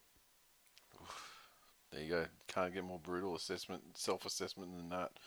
Barjas 86. Has Anthony Griffin finally sucked the youth out of Matt Moylan? Hashtag old man. Hashtag reverse fountain of youth. Butsy 888. The Tigers are now only 2 wins out of their rightful position, which is currently filled by you now. Yeah. At Shane Aaron Elvis. Someone check on stepdad. All right. Oh, they were checking on me, all right. You look all right. At Benny27. Just like old times, one host team wins and the other is a basket case. And by basket case, I mean Panthers in decline. I'm not going to start that up.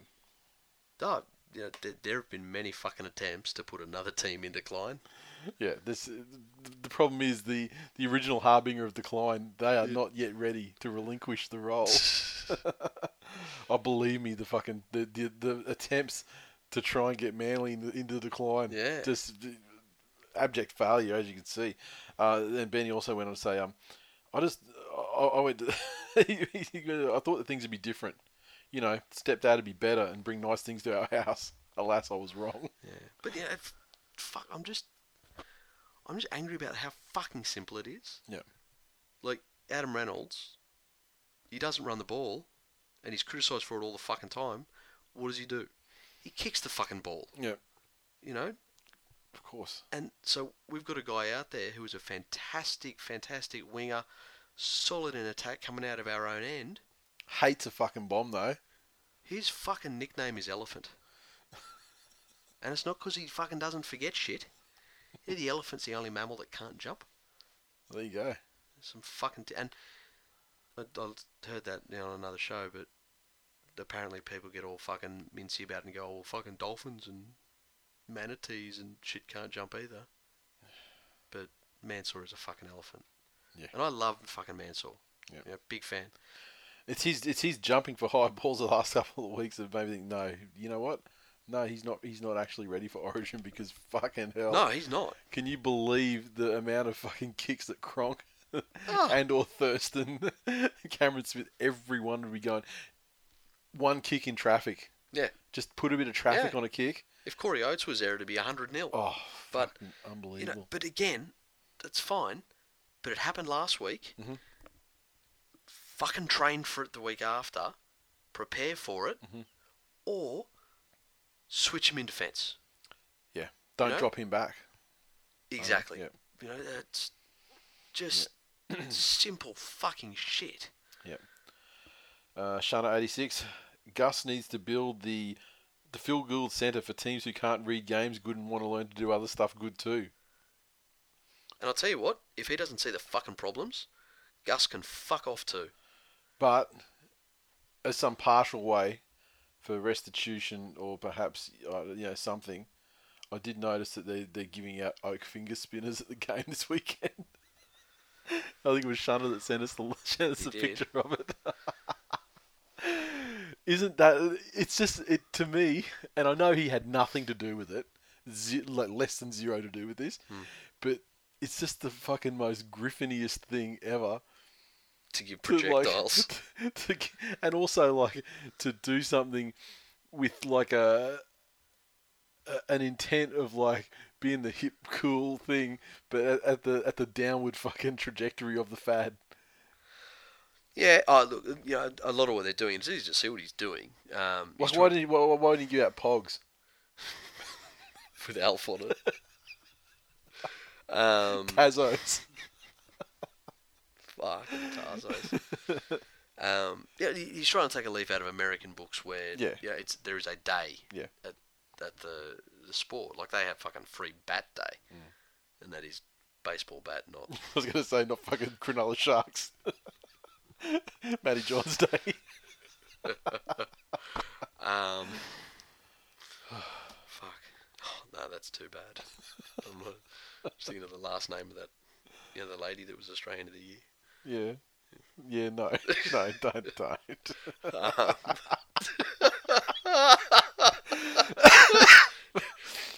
Oh, fucking hell. I mean, my sister-in-law, Stephanie Shotgun.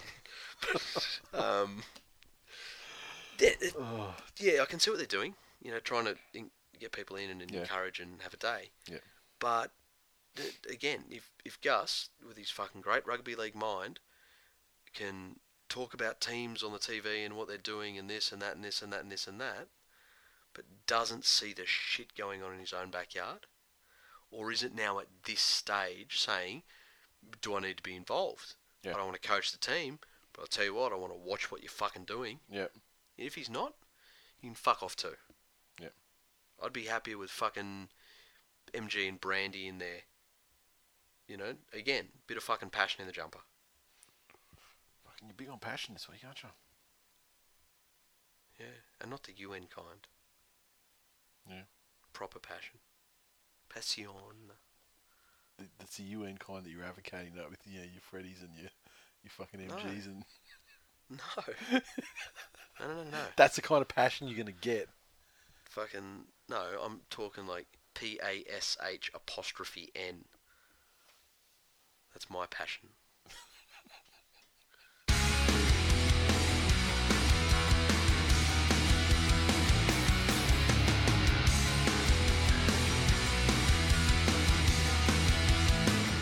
Okay, previews for the round that will be the Roosters take on the Rabbitohs Friday night. It's a very shortened Origin affected weekend, of course. So we've got Friday night in the 8 p.m. slot. The Roosters take on the Rabbitohs. Very traditional rivalry game, this one. Somewhat equalised with the mass removal of Origin players from the Roosters side. The Rabbits, they're going to obviously take a lot out of that. You know, what a morale boosting win over the Panthers that we just spoke about, and a settled lineup. I think it's exactly the same lineup as they turned out last week. The Rabbits have realised that big fucking men running fast and hard in the middle and quick guys outsides works. Isn't it funny how chroming affects your short-term memory? Because I only had to remember back to 2014. The white lady in the chrome just... Fuck. Gosh. It's like they painted over their history. Not just fucking breathed in the goodness.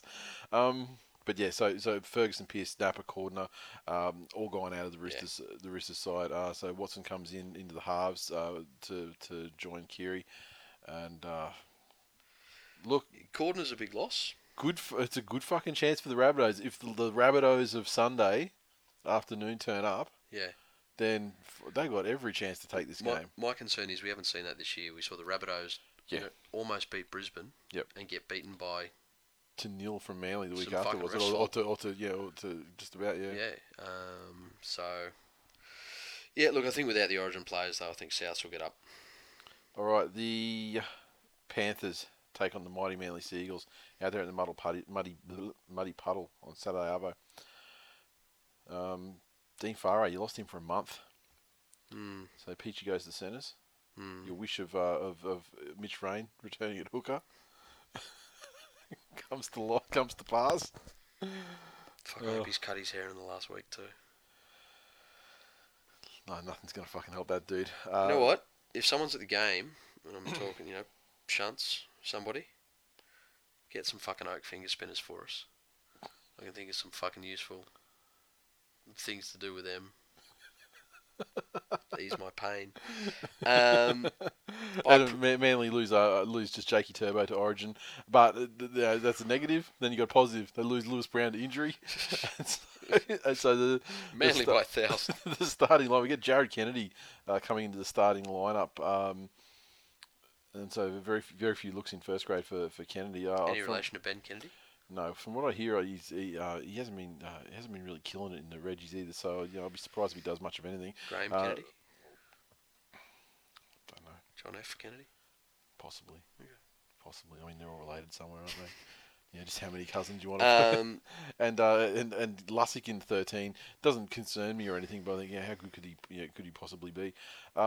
Jackson Hastings, I still don't know why he finds himself on the outer at the moment either. But his dad. I do like Cameron Cullen though, and want to see him get some decent fucking minutes. But yeah, most of the lineup is fairly settled though, and the important pieces that we've seen this year, with Tommy Turbo, Walker Iwate, Green Evans, Cherry Evans, Coruscant in there, to power. Look, if they do what they normally do, and they play to their strengths, and they don't have one of those fucking games that the Warriors game looked like at the start, where they were just fucking mentally not tuned into the game. Cherry Evans has carried Manly this year. It's been all on the back of his control, and as long as he's in form, power. I mean, he's obviously there's been a platform provided for him though. He can't do this in a vacuum, otherwise he would have done it last year. Blake Green offsetting giving him some options, so he doesn't have to do everything. When you guys started to get the wobbles last week, it was DCE that calmed you down. Yeah, but I mean, Green still plays a very big role in that as well. Honestly, I don't care about the fucking 2 points. I want some fucking heart and some apostrophe. Some passion. P-A-S-H-U-N. That's what you want. No. What's the difference with the apostrophe? P-A-S-H apostrophe N. What's the difference? I don't know. Fucking inbred Queensland cunts say Pashan. Well, the only person I've seen say it's Hammers, and he's a Queenslander. Well, you just want passion spelled the actual real way. Or Pasito. I'd be happy with fucking Pasito. You know what? But, just a kind of fizzy fake sort of passion. Yeah. Makes you feel good for a little while. I want the guys to come out there and put some fucking effort in for a long period of time. And even if things get tough to get in and do the hard yards. And I want guys like Tamau to get out there and fucking hurt themselves. You know? Get out there and You get be injured and leave your physical. team short. Work for Lewis Brown. But no, I'm saying, Yeah, I know what you're saying. you know, get out there and run fucking hard into another guy's shoulder. Yep. You know? Put him on his backside. Yep. And get things rolling. And if not, I want Anthony Griffin to be impaled. Not on a pointy stick like most people think, but on a smooth rounded one, where it's not poked through you, it's just inserted gently up his bunghole, and he is put up in the middle of Pepper Stadium, and he slides down onto it over a couple of days. And eventually, the resistance of Gravity. gravity. Just and fucking gravity. Yeah. And give him an oak finger spinner though to occupy him while it's happening, while the process is happening. That's it. Yeah, Fucking useless cunt of a man. I just want the win. I don't want to hurt the Panthers. But interestingly, when I was putting my tips in earlier, they're $1.91 each. What the fuck? And you guys were like $1.80. Like the market opened at you guys at like $1.65 and Manly like $2.25 ish. That sort of ballpark. Think back to this episode, kids. If you're ever wondering, how bad it is to gamble or the advantage sports betting companies have over you. Yeah. Like, they got you. Yeah. The Melbourne Storm take on the Parramatta Eels at Amy Park Saturday night, and obviously the Melbourne Storm. It's the Origin Weekend Storm, but this time it's a new version of the Origin Weekend Storm that we haven't seen before. Because not only have you lose the big three, Glasby obviously goes back to the Origin side and Chambers as well, in addition to the big three. But now you've got Munster, the guy that was holding shit down while the big three were away. Yeah. He's gone too. So this is the real test for those new, mini-me. This is the babiest cunts. Melbourne Storm side that we've seen in many a moon. Because they've always had these guys to hold shit down from, but when they start calling those guys up at the same time as the first guys, that's when you know you're in a fucking like an unrecognisable. Look at this: Jerome Hughes as fullback, Riley Jackson, Brody Croft in the halves. Yeah, Canterbury were horrible last week in attack. Yes, Parramatta defended their goal line well, but it's not fucking hard when you know who's going to get the ball before it's played. Yep. And you can just four-man him. Yeah, exactly. Every time. You put one guy with the speed of fucking Fox or Gunny in there, and there's points in them. So, I want to say Parramatta can get it done, but I think Melbourne in Melbourne. I want to say Melbourne in Melbourne, and I don't believe in Parramatta yet, even though they've been going okay of late. But man, I guess it's just like you just trust the Bellamy system. It's all you can do if you want to tip Melbourne. And look, I'm inclined to do it, to be honest. You see what they did to you? You're in a tough spot, but a fucking system you could have faith in got you through it. You're a better coach than Anthony Griffin. Congratulations. Doggies take on the Knights at Belmore. This is a 4 p.m. Sunday game. Match of the round, so to speak. It's actually the sequel to Hyper Bowl 2017.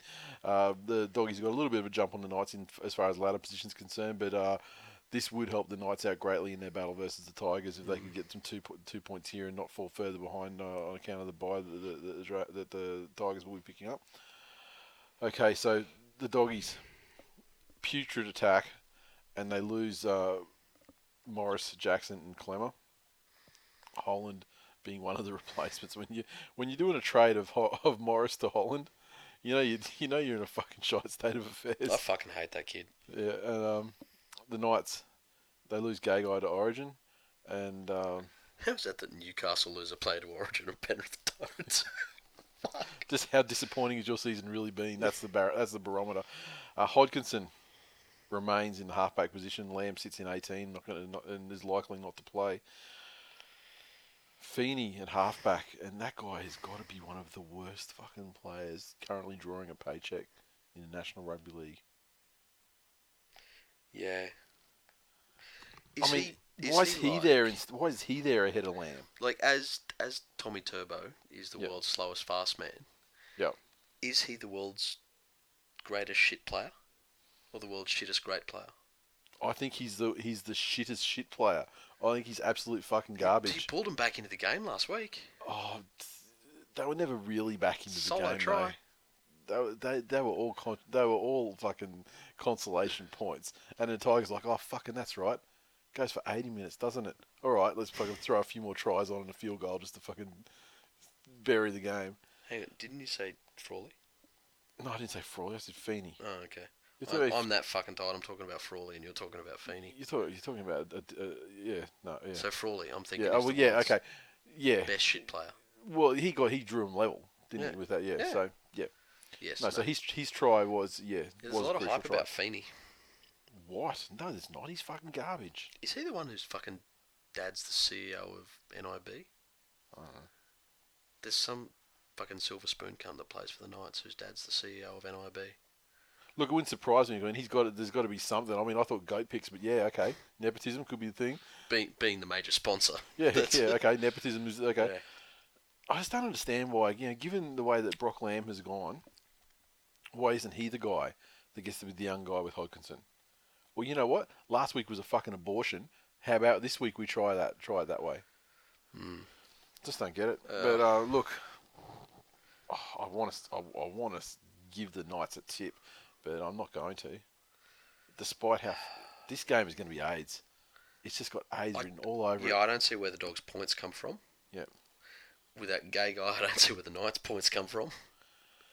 This might be... Has there ever been a 1-0 rugby league game? I don't think so. Sports, mate. Yeah, I don't think there has been. There's been games that have looked like it's going to be 1-0, but things happen towards the end. Do you know who the winner out of all this shit is?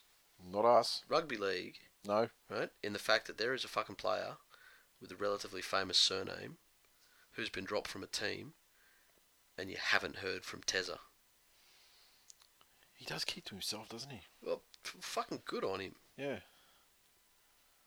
Let him fucking figure it out himself, I guess. Yeah. All right, look, I'm going to tip the Dogs because I think they're a better side overall, but they're both garbage, and this game is going to suck, and I'm going to be forced to watch it. And I'm going to tip the Knights because I believe in fairy tales. It's a pretty low-level fairy tale. But yeah, all right. Mate, I'm that low, you got to take what you can get at the moment. Broncos, Raiders, Sharks, Titans, Cowboys, Dragons, Warriors, West Tigers have a bye, and that is the round.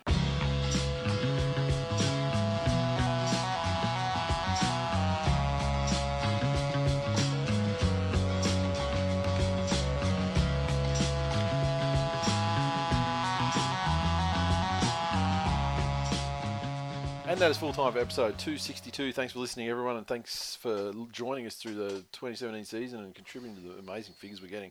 As always, you can interact with us on Twitter, so follow at TWI League. We're also on Facebook.com/This Week in the League.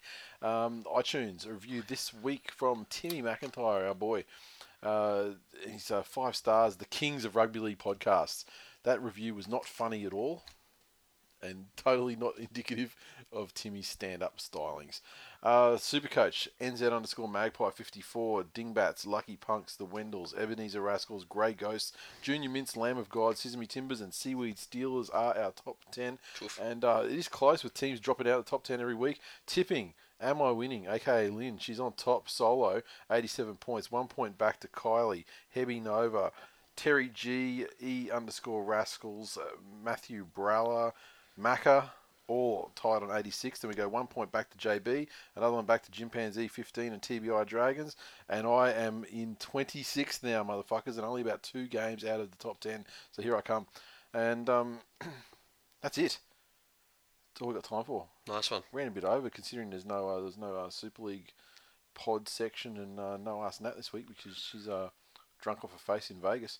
So well done, Nat. Exactly. Happy birthday. It was her birthday the other day. Tune in for an extended director's cut of 4 hours of me ranting about what a shit cunt Anthony Griffin is and how he can't do even the fucking simplest things required in coaching a team right. It took a lot of fucking editing to get to the point we got to tonight. Fucking cunt. Talk to you next week. Later.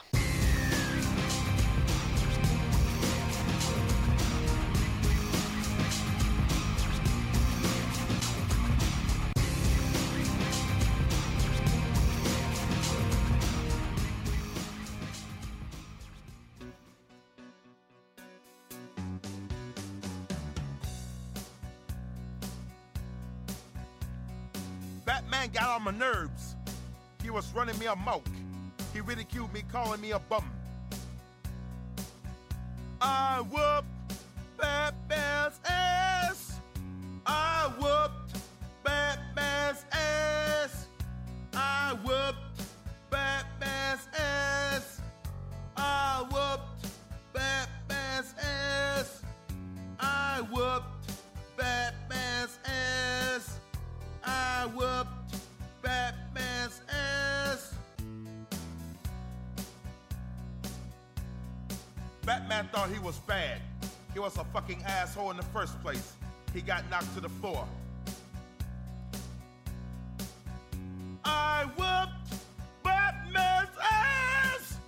I whooped Batman's ass. I whooped Batman's ass. I whooped Batman's ass. I whooped Batman's ass.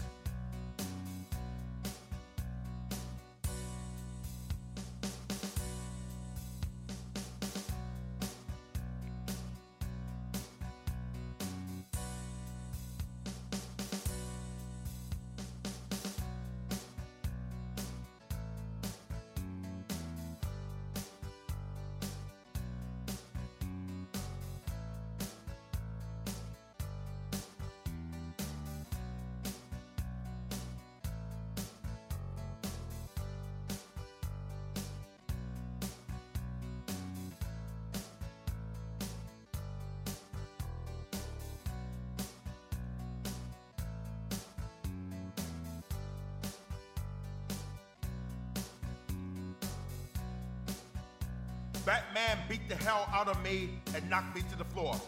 I got back up and knocked him to the floor. He was being such a jagoff.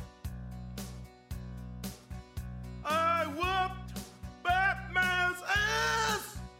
I whooped Batman's ass. I whooped Batman's ass. I whooped Batman's ass. I whooped Batman's ass. I whooped Batman's ass. I whooped Batman's ass. I whooped Batman's ass. I whooped Batman's ass. I whooped Batman's ass. I whooped Batman's ass. Rock over London, rock on Chicago. Wheaties, represent champions.